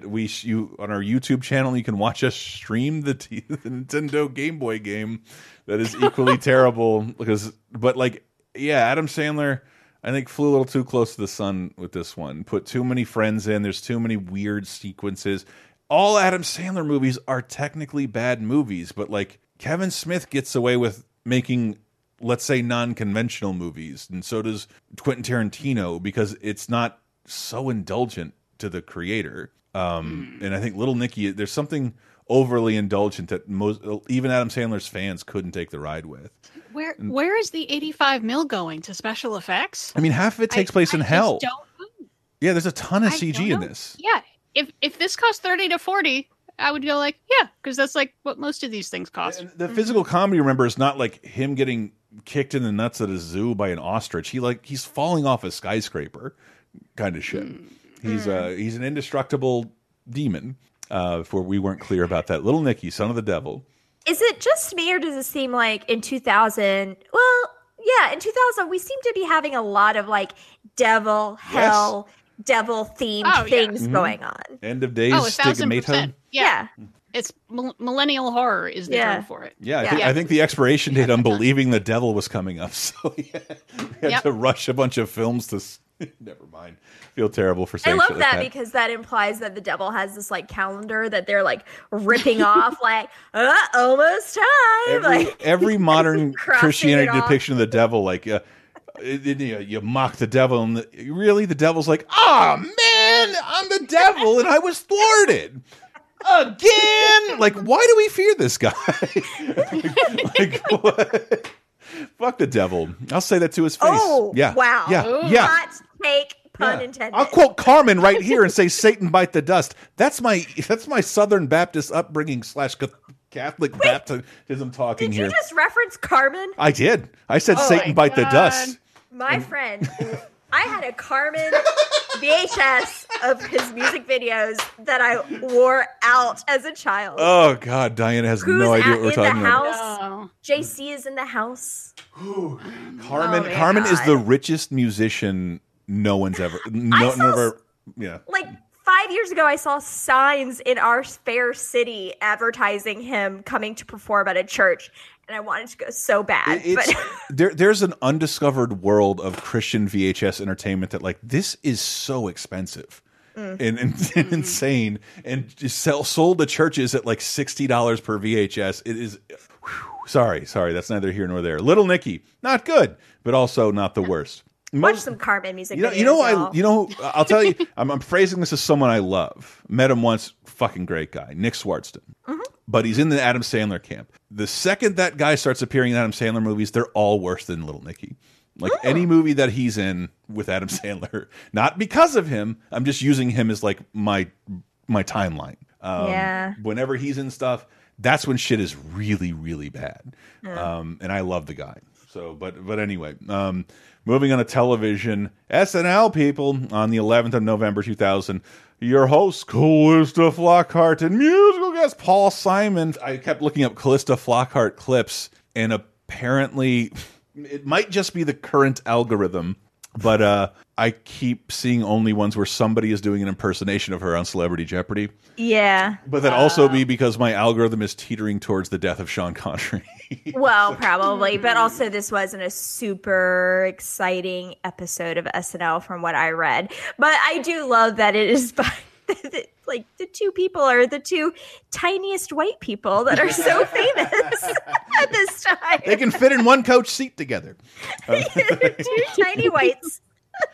On the 10th, 3 years after airing in Japan, Gundam Wing Endless Waltz airs on Cartoon Network to kind of seemingly incredible ratings, second only to Dragon Ball Z. And this is back when anime was completely taking over Cartoon Network, and this is like a finale OVA.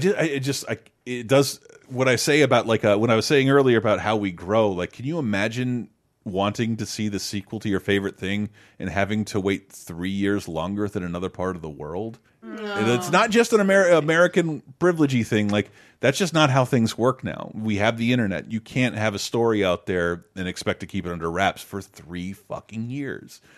And that's how this worked 20 years ago. Bummer. And also on the 12th, American Tragedy, a TV movie with Ving Rhames. Ron Silver back again with more movie credits.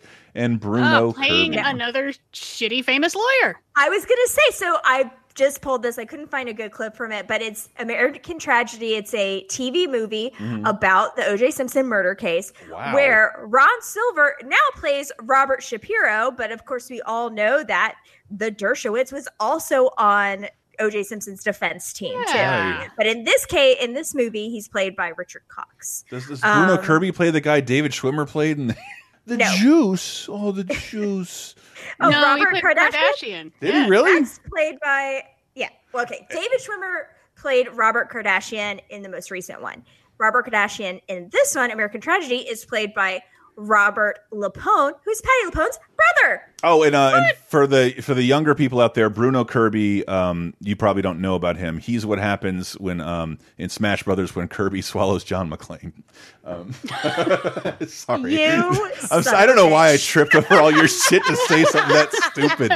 God, I miss recording in person. I could have something thrown at me at least. Also, this TV movie was adapted from a book. And the person who adapted it was Norman Mailer. Really? That's insane. I had the time. Also, Ving Rhames played Johnny Cochran, which I just I don't see him as OJ. No. I cannot picture it. We need to find clips. He's of this the size of 2.5 Johnny Cochran. Yeah, I know. I mean, do you know how you can easily delude Ving Rhames? Put a wig on him. I just don't want to see it. I just don't want to see it. He's our Black Kojak. We don't need that at all. No, nobody needs that. Don't put a wig on Ving Rhames. Yeah. Now, People versus O.J. Simpson was fantastic. And I don't think you can tell this story in 2 hours plus commercials. Well, it was I think a 2-night event. Oh, but still, and definitely not the story. This story so far, man. That People versus O.J. Simpson is really wonderful stuff. What are we at? Fantastic. The 6th through the 11th. Like I teased earlier, these next 2 weeks in a pre-download retail world was the most coveted spot, and everyone fought to get their games out in this period. So it gets a little crowded. Capcom versus SNK, Millennium Fight 2000. Crash Bash, a Crash Bandicoot party game, Incredible Crisis. The World Is Not Enough, back when James Bond was a successful video game franchise and not a movie you couldn't see. Shenmue is out for Dreamcast this week. Escape from Monkey Island is out. Counter-Strike is out. Again, we will explain more about this on patreon.com/lasertime. And next week, you start getting the Maddens and the Final Fantasies. So, like, it's a real crowded week for that holiday season, getting geared up. But let's close out with Weapon of Choice by Fatboy Slim, something we didn't even have time to get into, how, like, we rattled off that album, but you will hear it for the next 7 years in every movie, every commercial, every MTV drop. Holy shit. This is the Christopher Walken music video, right? Yes. Yep. This is also one of the music videos that they played on repeat after 9/11 on VH1 and MTV. Right. Just because it's fun? Just because it's like lighthearted and not worrisome in any way. And, Christopher Walken dancing and flying around is like, balm for the soul. That weird Clear Channel internal memo. Here's things we don't want people to think about when they're listening to music. And it was just like, I think I always pegged Bill Clinton's FCC dismantling of a monopolization of the radio ruined music, but it might have been 9/11 because it was just like no one should ever feel bad again. Anything with sadness or violent lyrics or a violent name has to go. I think a big part of it too is that you don't want to be like during this time where everyone feels crazy and we're all mourning. You don't really want to have to like turn on MTV and see like something extremely like sugary and poppy that seems like it's totally ignoring what's going on. Right. I didn't It's even a want fun to beach party. We're so happy. Yeah, exactly. I didn't even want to pull an example, but yes. But you know what happens if we don't do that, Sarah? Terrorists win. That's a Counter-Strike reference that I'm making for the kids. And seriously, if the kids have not seen this video, come on, guys. Or if you just haven't watched it in a long time, because I know practically no one's seen Pennies from Heaven, but Christopher Walken is a mighty fine dancer. Always has been, and the Deer Hunter. He just goes for it. I love it. Obviously, the Deer Hunter. There's an extended dancing scene at the wedding. So weird. That's like that is your Godfather, but it is. Well, let's close out with Weapon of Choice. We'll be right back with 2010, but stay tuned for Classic Corner.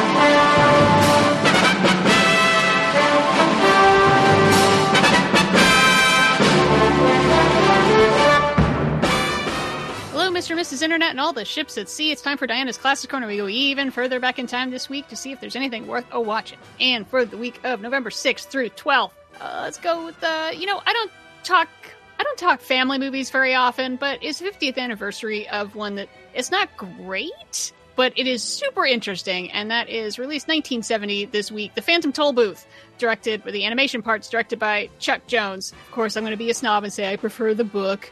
If you have weird kids, I think they would like the book and the movie, because it is very weird and punny and goofy and like sort of, it vaguely reminds me of Charlie and the Chocolate Factory, but with a lot less murder and a lot more math jokes. And yeah, it's about a kid who drives through this box and now he's animated and he goes through this like very surreal and yet sort of educational world. So Phantom Tollbooth, if you've never heard of it, it's a little obscure now. Both the book and the movie I recommend for the kids. And for grown-ups this week, 40 years ago this week in 1980, saw the release of Mel Brooks and David Lynch's fine collaboration, The Elephant Man. Except for the straight story, it's the least David Lynch movie, I would say. Maybe Dune I'd throw in there too, but it's not David Lynchy. It's just showing what a freaking solid director he is. The Elephant Man is based on the true story of Joseph Merrick, although he's called John in the movie, and he's got this, severe deformity, and about him, being taken out of like a freak show and studied by Anthony Hopkins. It also has Anne Bancroft, John Gielgud, Wendy Hiller, John Hurt. Completely unrecognizable in the makeup, and between this and American Werewolf in London, it's pretty much how we got to finally have a Best Makeup Oscar, because the makeup, I believe it's based on his actual remains, and it is fantastic. And that John Hurt can get so much emotion out using really just his voice. It's gorgeous. It's filmed in black and white. It's gorgeous Freddie Francis cinematography. And yeah, if you've never seen it, it's not a film that's a freak show. It's definitely not a comedy, but it's also not scary or anything. It's just really interesting of what is it like to be born different, and all his many, many problems being in, late 19th century London, and the medical establishment and what they're trying to do to help him. And yeah, The Elephant Man, it's an absolutely beautiful movie, and it's produced by Mel Brooks, and he made sure his name wasn't specifically on it because they thought, well, people are going to think it's going to be a wacky schmacky comedy. But it's not. It's just beautiful and moving. So those are my two recommendations for this week. Stay classic.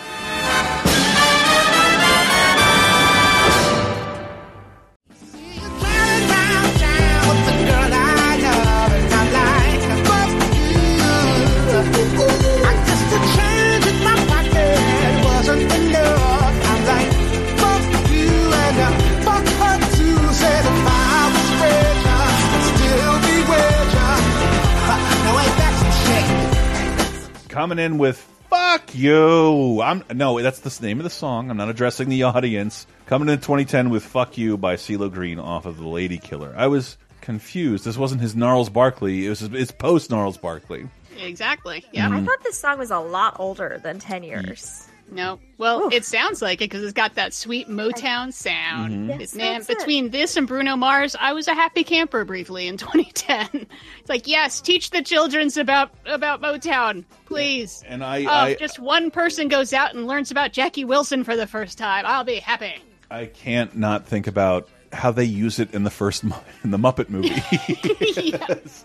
That they have Gonzo's chickens cluck it and like sneak the song "Fuck You" into a Muppet movie.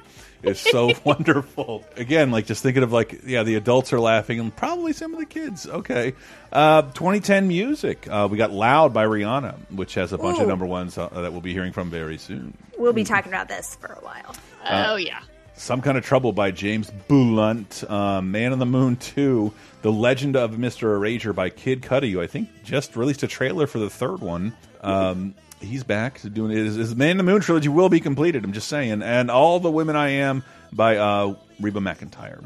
So something for everybody in there. Like a G6 by Far East Movement is still number one. Let's move on to the movies of 2010. November 6th through the 11th. Megamind is number one at the box office. Let's not forget about Dogtooth with a bunch of names I don't care to pronounce from. Well, because it's Greek. Yeah, there you go. That's the one. But this is the first breakout movie by Yorgos Lanthimos. Oh, okay. Who did The Favorite and The Lobster. Okay. This is his I love second The Lobster. movie. Yeah, this is a second movie, but it played at Cannes in competition, I think, and it got ridiculous rave reviews. And like his other movies, it can be difficult sometimes because it's about these parents who never let their kids have any access to the outside world. And it gets weirder and weirder from there. So it's, 10 years since people had to learn how to pronounce Yorgos Lanthimos, which I'm probably pronouncing wrong anyway. Is it difficult and weird the way The Favorite is sometimes, or is it difficult and weird like Funny Games? More like The Favorite. Okay. All right. Because it's available on Tubi and Canopy. So it was on my list. I just didn't get to it because Halloween. But yeah, I really loved The Favorite. So yeah, I'd be interested. I mean, it's culty and unpleasant things are happening towards kids, but it's not like torture porn or anything. It's just, I guess you'd call it psychological horror in a lot of ways. Okay. Yeah, but it's really good. Yeah, just looking up the poster and the description, it kind of gave me I don't know why it gave me a Funny Games vibe. So it made me nervous. I can see that. I mean, it's about a family stuck in one place and they're being kept there by a person whose intentions are rather malevolent. So yeah. And we're in the weird category. Why not talk Speaking about of malevolent? Stephen Spinelli and Roxanne Mesquita in Rubber? Rubber. Like if you were paying attention to movies in 2010, everyone heard of Rubber because it seemed like a movie made on a dare, or yep, or like a 30 Rock movie. But it is a competent film and true art, a movie about a killer tire. Yeah, it's mostly exactly what it sounds like. But it's also like a commentary on film itself. That it's about people standing on a hill with binoculars watching a movie play out off in the distance about a tire that has like psychokinetic powers and can kill people. And it just sort of rolls along, killing things. Man, the second movie, I thought I saw it, but I never would have seen it in 2010. Tiny Furniture, kind of Lena Dunham's, what do you want to call it? I don't know if it's her film debut, but it's her breakthrough. I feel like it's definitely her big breakthrough. Got a lot of people in Hollywood's attention. I feel like I'm one of those people that's like, I don't know why, I just don't like her. And I hate that because sexism is usually part of that. Not would die. But I mean, it's a pretty good movie, and it definitely relates to girls in that it's about an aimless person who comes from a bit of privilege and her like trying to figure out what to do with herself. And does she want to get a job? I don't know. And I'm kind of jealous of my sister. And it's like, there's a lot of realistic, like mid-20s angst going on, but it's also like, shut up. People have it worse than you. Right. Yeah. Right. I mean, it's coming from a place of incredible privilege. every aspect of it. And I'm saying this as someone who likes girls, and I think Lena Dunham is genuinely funny and a good writer. But like the whole movie is what Diana just described, and I believe her parents paid for this to exist. Well, it's a very specific privilege, which is not only having like money, but also having entree into the art world, which is its own like weird echelon world, because like her mother is an art, or both of her parents, I think, are artists, like artists, like make things that go into museums artists. Not saying that other people who make things are not artists, but you know what I'm saying. The fine arts artists that we imagine. But it's interesting that you brought up like Rachel getting married earlier, or we talked about You Can Count on Me, which is also about like white people and their interpersonal problems. And you think, oh, boo fucking who?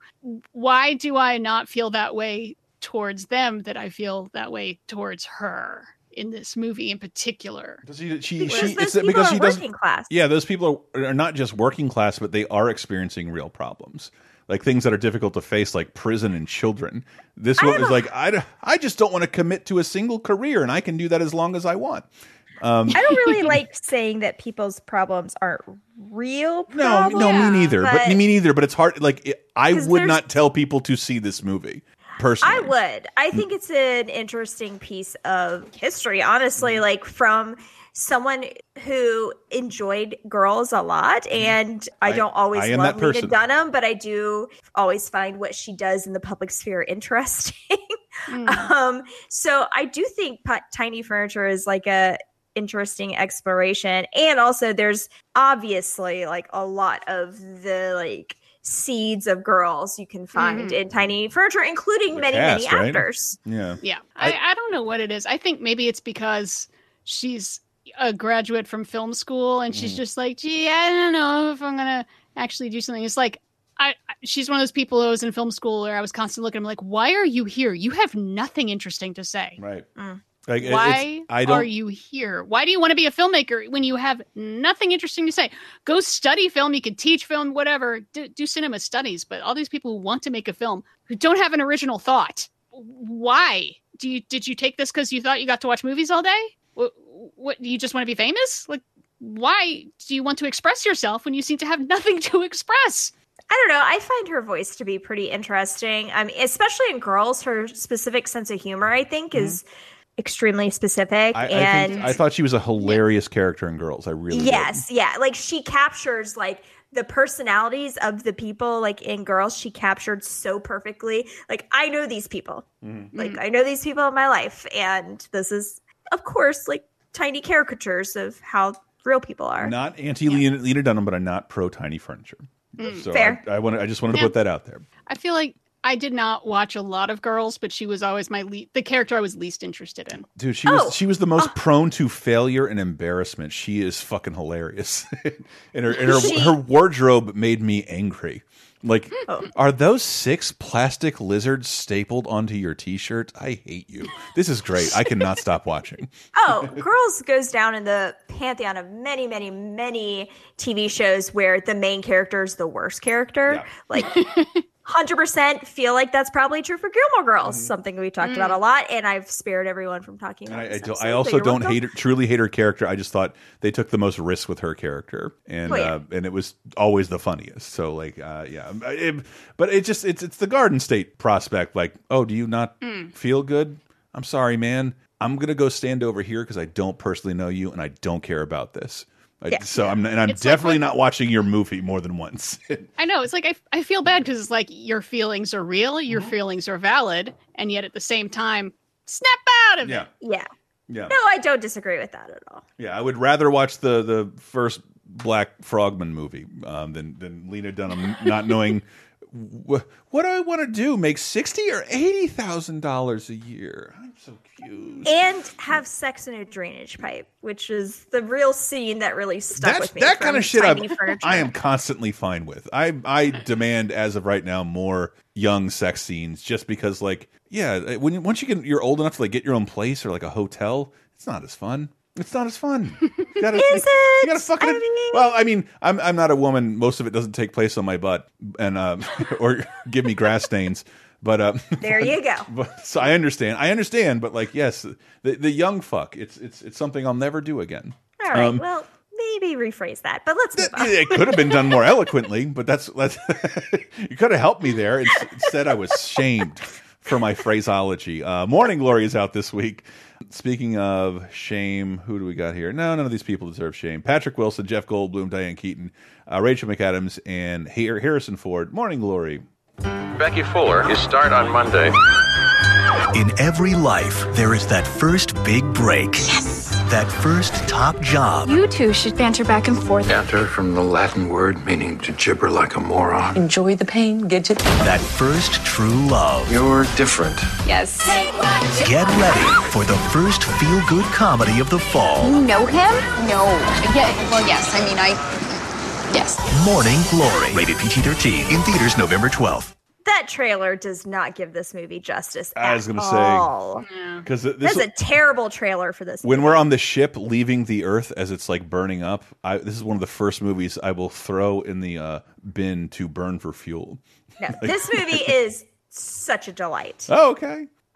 Surprise. I somewhat agree. I really liked this movie quite a bit. It's on Netflix, so check it out. But yeah, there's like, I don't know. First thing, why don't we know about this movie? Like, there's so many huge stars in this, and yet, like, nobody has talked about it ever. Once we clicked, I clicked the clip and saw Harrison Ford as the newscaster. I'm like, I'm a little kid and I can't not pay attention to anything Harrison Ford is in. I definitely remember it, but I wouldn't go see it. Yeah, well, I mean, it feels rom-com-y because, you know, it kind of is. And it's about this young go-getter who's working on this morning show, and she's like bringing these two veterans, you know, together. It's really interesting to find out that like the writer was inspired by the Sunshine Boys of all things. That it's like these people don't get along personally, but professionally they're so good together that it's younger person trying to make them go back together and, you know, re-spark the magic. And it's cute, it's light, it gets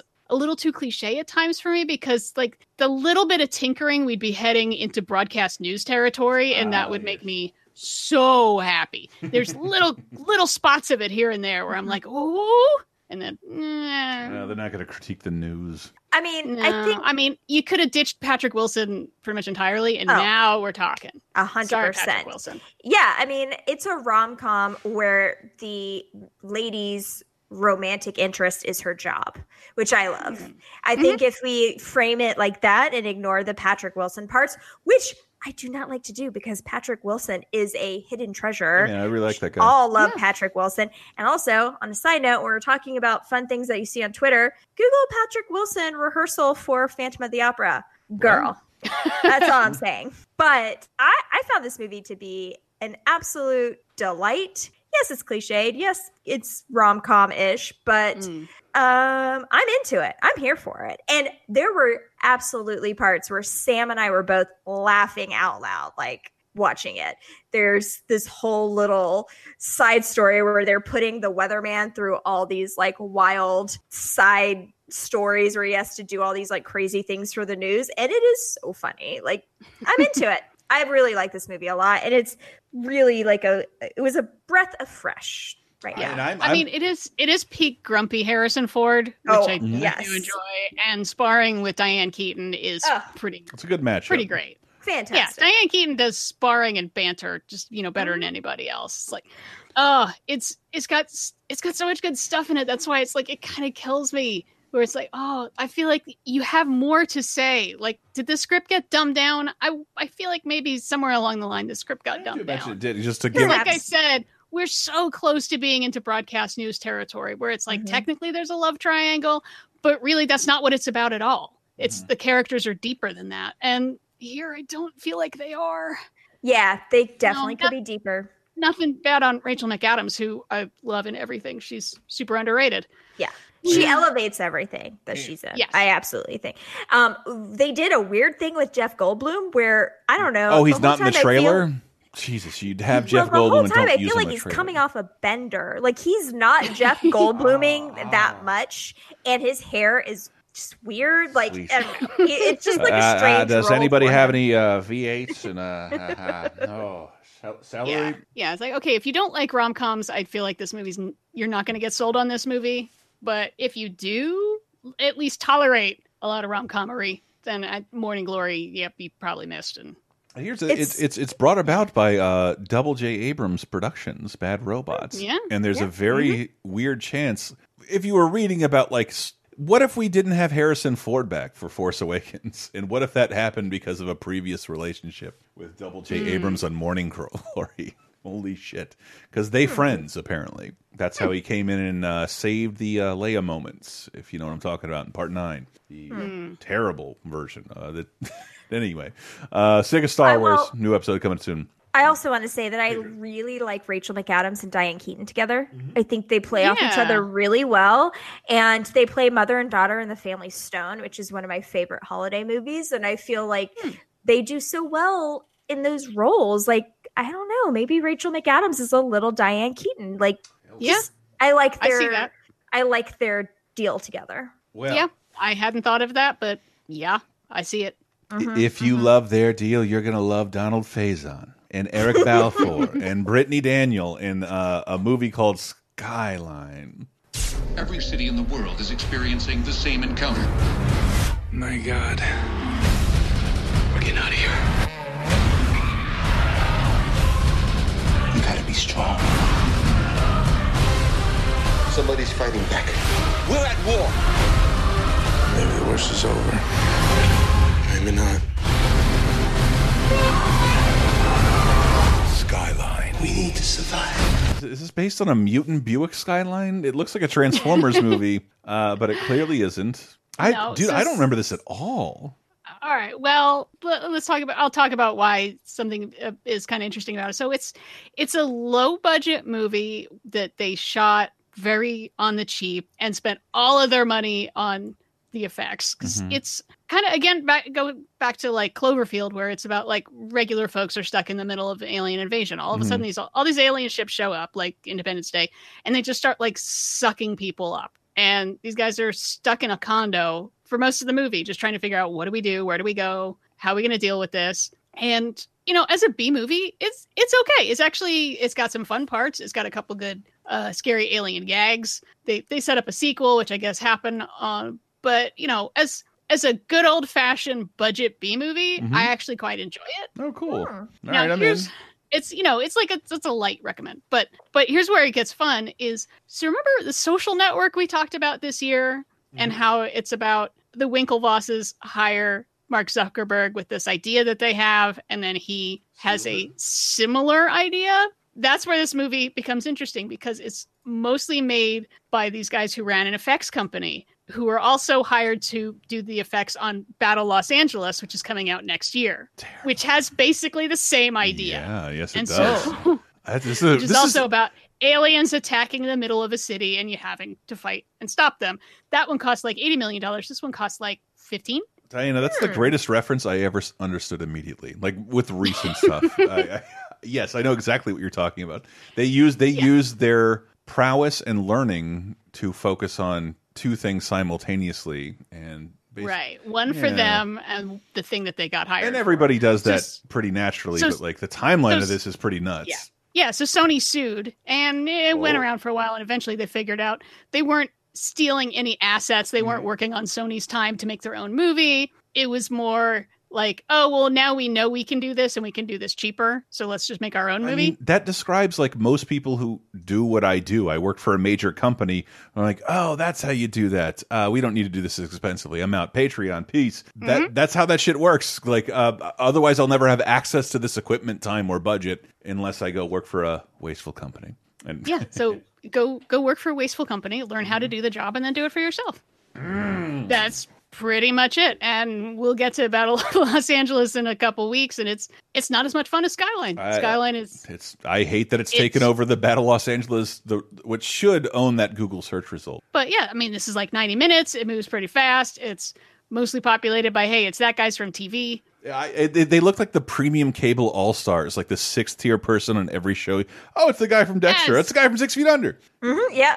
Yep. That's exactly. And I'm not talking about Michael C. Hall. I'm talking about Angela and Claire's boyfriend. I watched both of those shows. God damn it. Oh, I looked up 6 Feet Under the other day because I'm like, damn it, when are we going to talk about it next year, you guys? We're going to talk about it. Ooh, love 6 Feet Under. So Skyline's the kind of thing that makes me happy. It's like, we can still make cheap ass budget movies. Mm-hmm. Yeah. And even though, you're spending millions and millions of dollars on effects, but that's where all your money is going. You're not bothering with anything else. So yeah, Skyline is sort of like a guilty pleasure kind of recommend. And I am livid I didn't get a chance to check this out because you told us to. And I love it. Quentin Tarantino, like, he's like, I don't know how I don't put this movie in the top 10 of the last decade. Rosario Dawson, Kevin Chapman, Chris Pine, Denzel Washington in Unstoppable. Unstoppable. There's a train coming.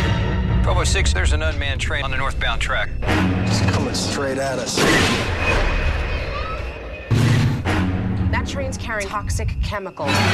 We're talking about a missile the size of the Chrysler building. Go right now, chase it down in reverse. Train that size, going that speed, it'll vaporize anything in front of it.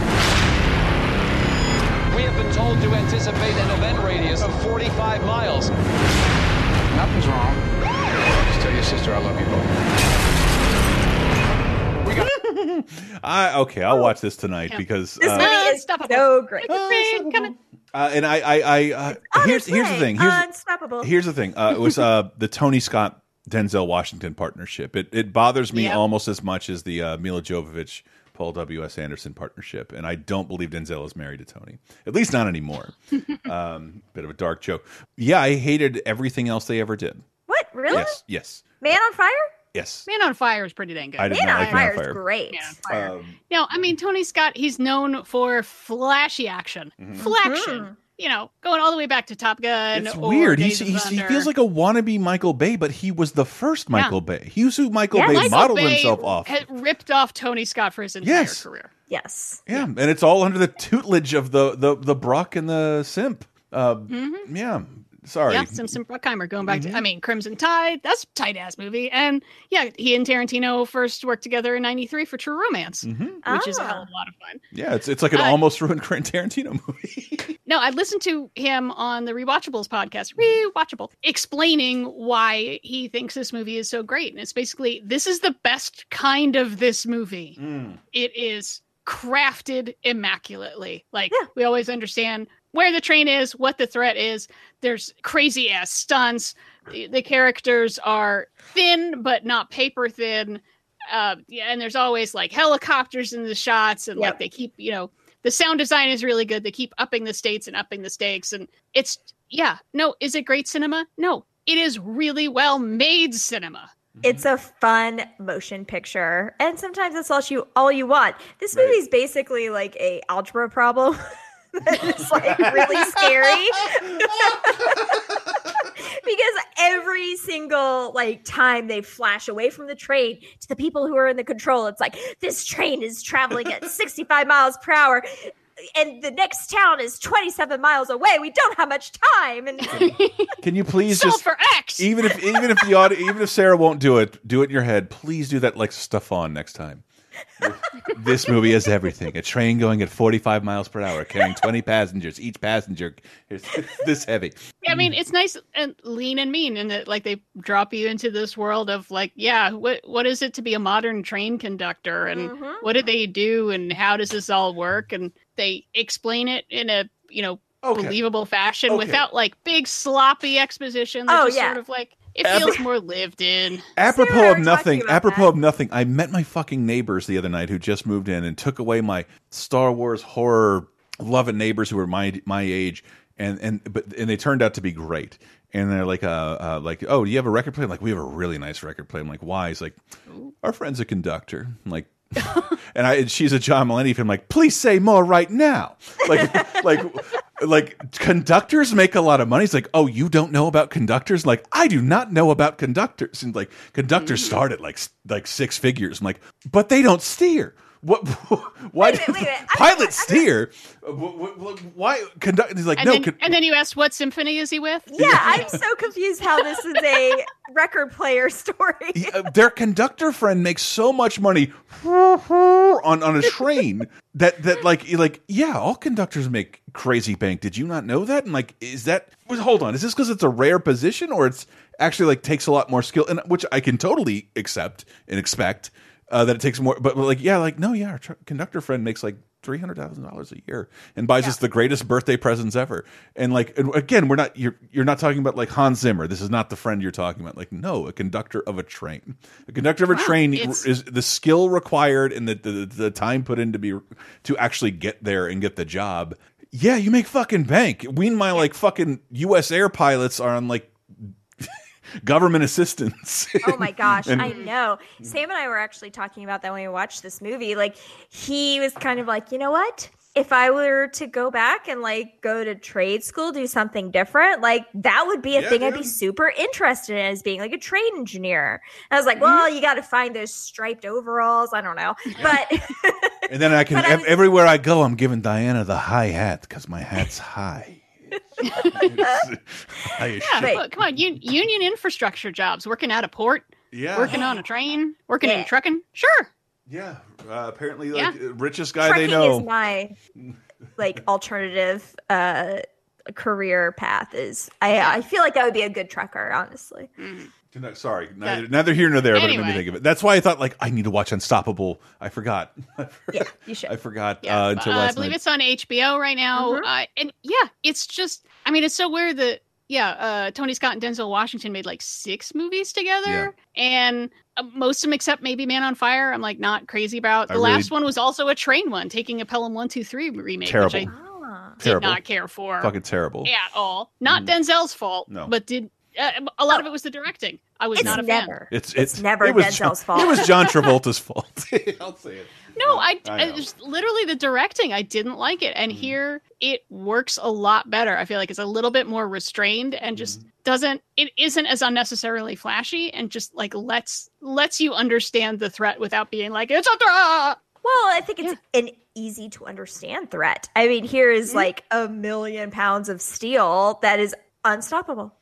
There's a train coming. Oh, stop it. It's dangerous. Let me watch this movie. Yeah, so I was just sort of like, I don't know. I guess I'll watch it. And then I'm watching. I'm like, this is about as good as this kind of movie can be. I get it now. Yep. Oh, it's definitely one of the best of its genres.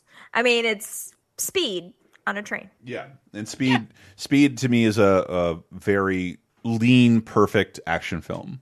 And like thoroughly inexpensive. Like just the idea of like all these people talking to one another. Like, what are we supposed to do, man? Not now. I'm not here for you, man. Just back up. I fucking love Speed. So like I've been dying to watch Unstoppable. But it was the Halloween-y time it got put on the back burner. Shit. I know. This is also one of those movies that I was joking with Sam. Like, while you're watching it, there's so much train lingo that, like, 3/4 of the way through, you feel like you're a train expert. You're like, he just needs to apply the manual brake 3 times, and then it'll be fine. That's all we got to do. You got to get down there and hit the hammer on the HO scale and do that right. Yes. And then attach the girdle. I could use one of those as well. It's not just for trains. Yeah, I'm surprised that, especially if you need something to distract yourself right now. Unstoppable. Unstoppable. The train coming. You know what? Do what I did. Denzel is cool as hell. Unstoppable. Yes, do yourself a favor and give yourself a double feature of Morning Glory and Unstoppable. I don't know that I want. I'm not signing off on that. If you're sick of us singing the Unbreakable Kimmy Schmidt song over and over, you should just skip us 2 weeks from now. Yeah. Hint to what's coming. That's 10 years old. Fuck me. No. Oh, okay. No. The movie is 20 years old. Oh, goodness. Okay. I am a big Conan O'Brien fan. If you didn't listen to the episode I did about the complete saga of Conan O'Brien's Tonight Show, here's the supplemental information that happens afterward. But I thoroughly recommend people listening to that Laser Time. It is far and away the most listened to thing we have ever done. And appreciate people for telling whomever, but it was probably just like the fucking AV Club or something. And I cry at the end. Yeah. But you can't cry here because Conan gets a new job at TBS, and I'd already seen his Conan. I saw him on his. It was called Forbidden from Being on Television and Radio Tour, 2009, because part of walking away from the Tonight Show meant he could not be on television for I think 7-8 months, and everybody was pretty shocked that like when the dust settled, is he going to go to Fox? Is CW going to pull some shit? And TBS decided it wanted to be in the late night game. If you think about what TBS was 10 years ago, they were making traditional sitcoms and traditional talk shows. When those were kind of being abandoned, they were like, this is your thing. We'll build a niche audience around you. And really bought like a giant block to build around Conan. And they announced he's on TBS, and the first episode finally lands. And I'm saying that I saw the trailer for his show on TBS in a movie theater. I watched that probably 2 or 3 times a year. That looked expensive, where he has a whole orchestra conducting him driving off a cliff to be on TBS, throwing popcorn in the engine. I love it. I love Conan. I love Conan a lot. It has one of my favorite intros, just Conan O'Brien, move the Tonight Show. No, what are you going to do to me? Click. And then it's just this whole montage that ends up somewhere with NBC murdering him on camera. Cut to later, he survives out of a hospital, and he's in his suburban 2-bedroom home with his 9 children and nagging wife, and like, you need to get another job. And I just wanted to share the sequence because there's a great cameo, and I want to see if you can get it on audio. Conan, you have got to get a job. We have 14 kids. Do something for this family, Conan.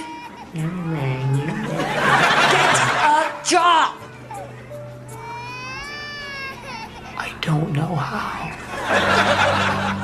So as I think you can see, I believe I'd make a marvelous addition to your team. Says you have absolutely no advertising experience. Plus, it's 1965, and you're 2 years old. Get out of my office. Thank you. You're very good looking. John Hamm will do anything for Comedy Ham. Making an appearance, as does Larry King, talking Conan out of suicide. Come to basic cable, Conan. It's the greatest, and it's my favorite moment, and it's too visual to show you. It's like TBS finally makes him an offer. I'm like, I think this is very attractive, and they slide him a little note over. He opens up the first flap, and it just says less. And he opens up the next less. Open up the next flap. It says much. He's like, I'll take it. I'll take it. And Conan's been on TBS for 10 years. That is a surreal thing for me to think about. That's wild. Yeah. All I ever wanted for him was the Tonight Show, and I mean, who knows? I love his podcast. I'll be honest, like when he got the Tonight Show, I'm like, yeah, we got to watch this every night. My roommate's like, you want a TiVo? And like, I don't know how to TiVo anything. I've never had one. But okay. You want to watch Conan? Like, the core, it's still a talk show and a lot of commercials for very little entertainment. And then I just sort of faded out and watched the internet clips that I liked. And I did the same thing for the TBS show at some point. But I there's something he does that no one's really matched. And I get depressed every day. I see Jimmy Fallon hosting this Tonight Show. It's okay though. It's a kill your idols sort of thing. Yeah, you know? I guess. And like, and he has such power at TBS. He's just like, I don't want to do an hour anymore. I want to do one funny sketch, interview somebody I like, and maybe a monologue, and like that's it. And like, you're right. That's tighter. That's better. That's about how much time I want to spend with somebody I love 5 days a week. Do it. Yeah, great. And he's used his power to like champion other people that he wants to have a voice. I know this because he was one of the reasons why Pete Holmes got a talk show, and which was very, very funny and great, and did not last very long. Unfortunately, I'm a big Pete Holmes fan, but like Chris Elliott got Eagle Hearts. He like loved Chris Elliott and like he should totally be in Walker, Texas Ranger. Yep. And TBS has also figured out it's funnier to send him places. Yeah. Yes. Yeah. I think they're all on Netflix even. Just the like remotes. All of his travel stuff. Where it's like just goes to Korea, goes and not like even popular, but goes to Estonia. Okay. Goes to Cuba. That was so much fun. Yeah. Oh, the Cuba one is the best. In the before times when Antis and I used to be in the same room, that would inevitably come on. Let's just put on some Conan remotes because it's truly the best. You know the best one, like just search Conan Brian McCann, where like a guy after 20 years retires from a show and they just like go through his characters. The guy who bowls whales, the guy with bulletproof legs. And of course, the greatest character in any medium, the FedEx Pope. And like the FedEx Pope is this... possibly ever is FedEx Pope. The FedEx Pope was a really weird character. A guy with a hotel robe and a FedEx shipping box on his head, but gave very popely stares to the camera.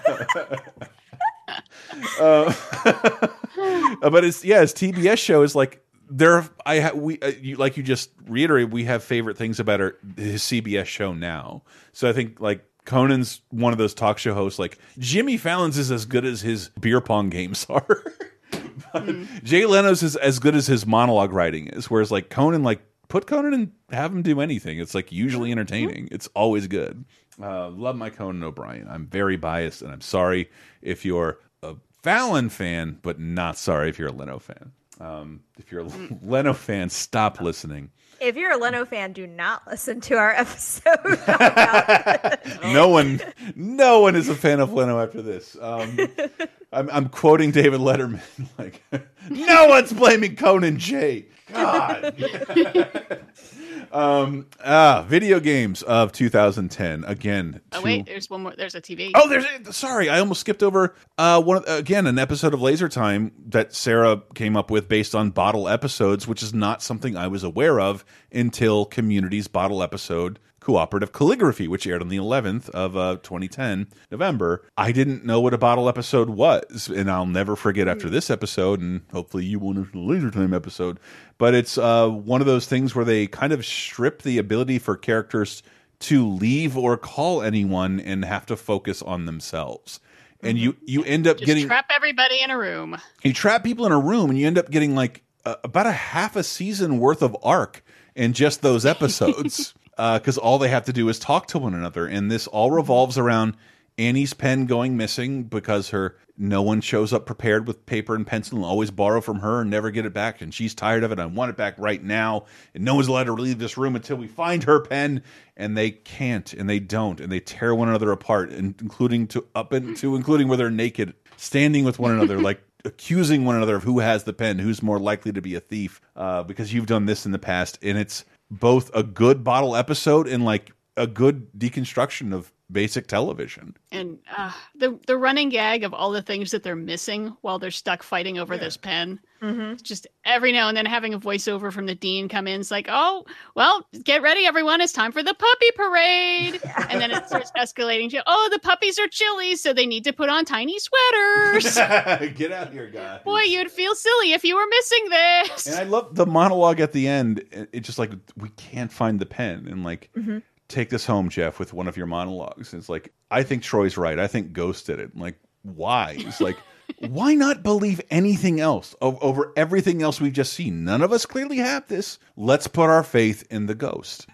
Troy, go. Why does the ghost have the pen? I think it's a ghost that hates pens. And it's. I love this episode so much. It's everything Community does well. It brings back a classic character. I was just going to say. Missing. Yes, the reveal, of course, in true Community fashion, ties everything together. Is it the boobs? Yes, yes, Annie. Yep. Annie's boobs. It's stolen by a monkey named Annie's boobs. Annie's boobs. He can do what he wants with his own Twitter account. Video games of 2010. Again, we'll go more in depth on this. Patreon.com/LaserTime. But a ton of fun stuff to talk about, including Crazy Taxi on PS. Sorry, that is not a new game, but that's one of my favorite games ever. Sonic Colors. One of the weird, you guys probably remember when like Sonic and Mario were mortal enemies. Around this time, it's like Sonic doesn't make video game systems anymore and has decided to make games exclusively for the guy he was the meanest to.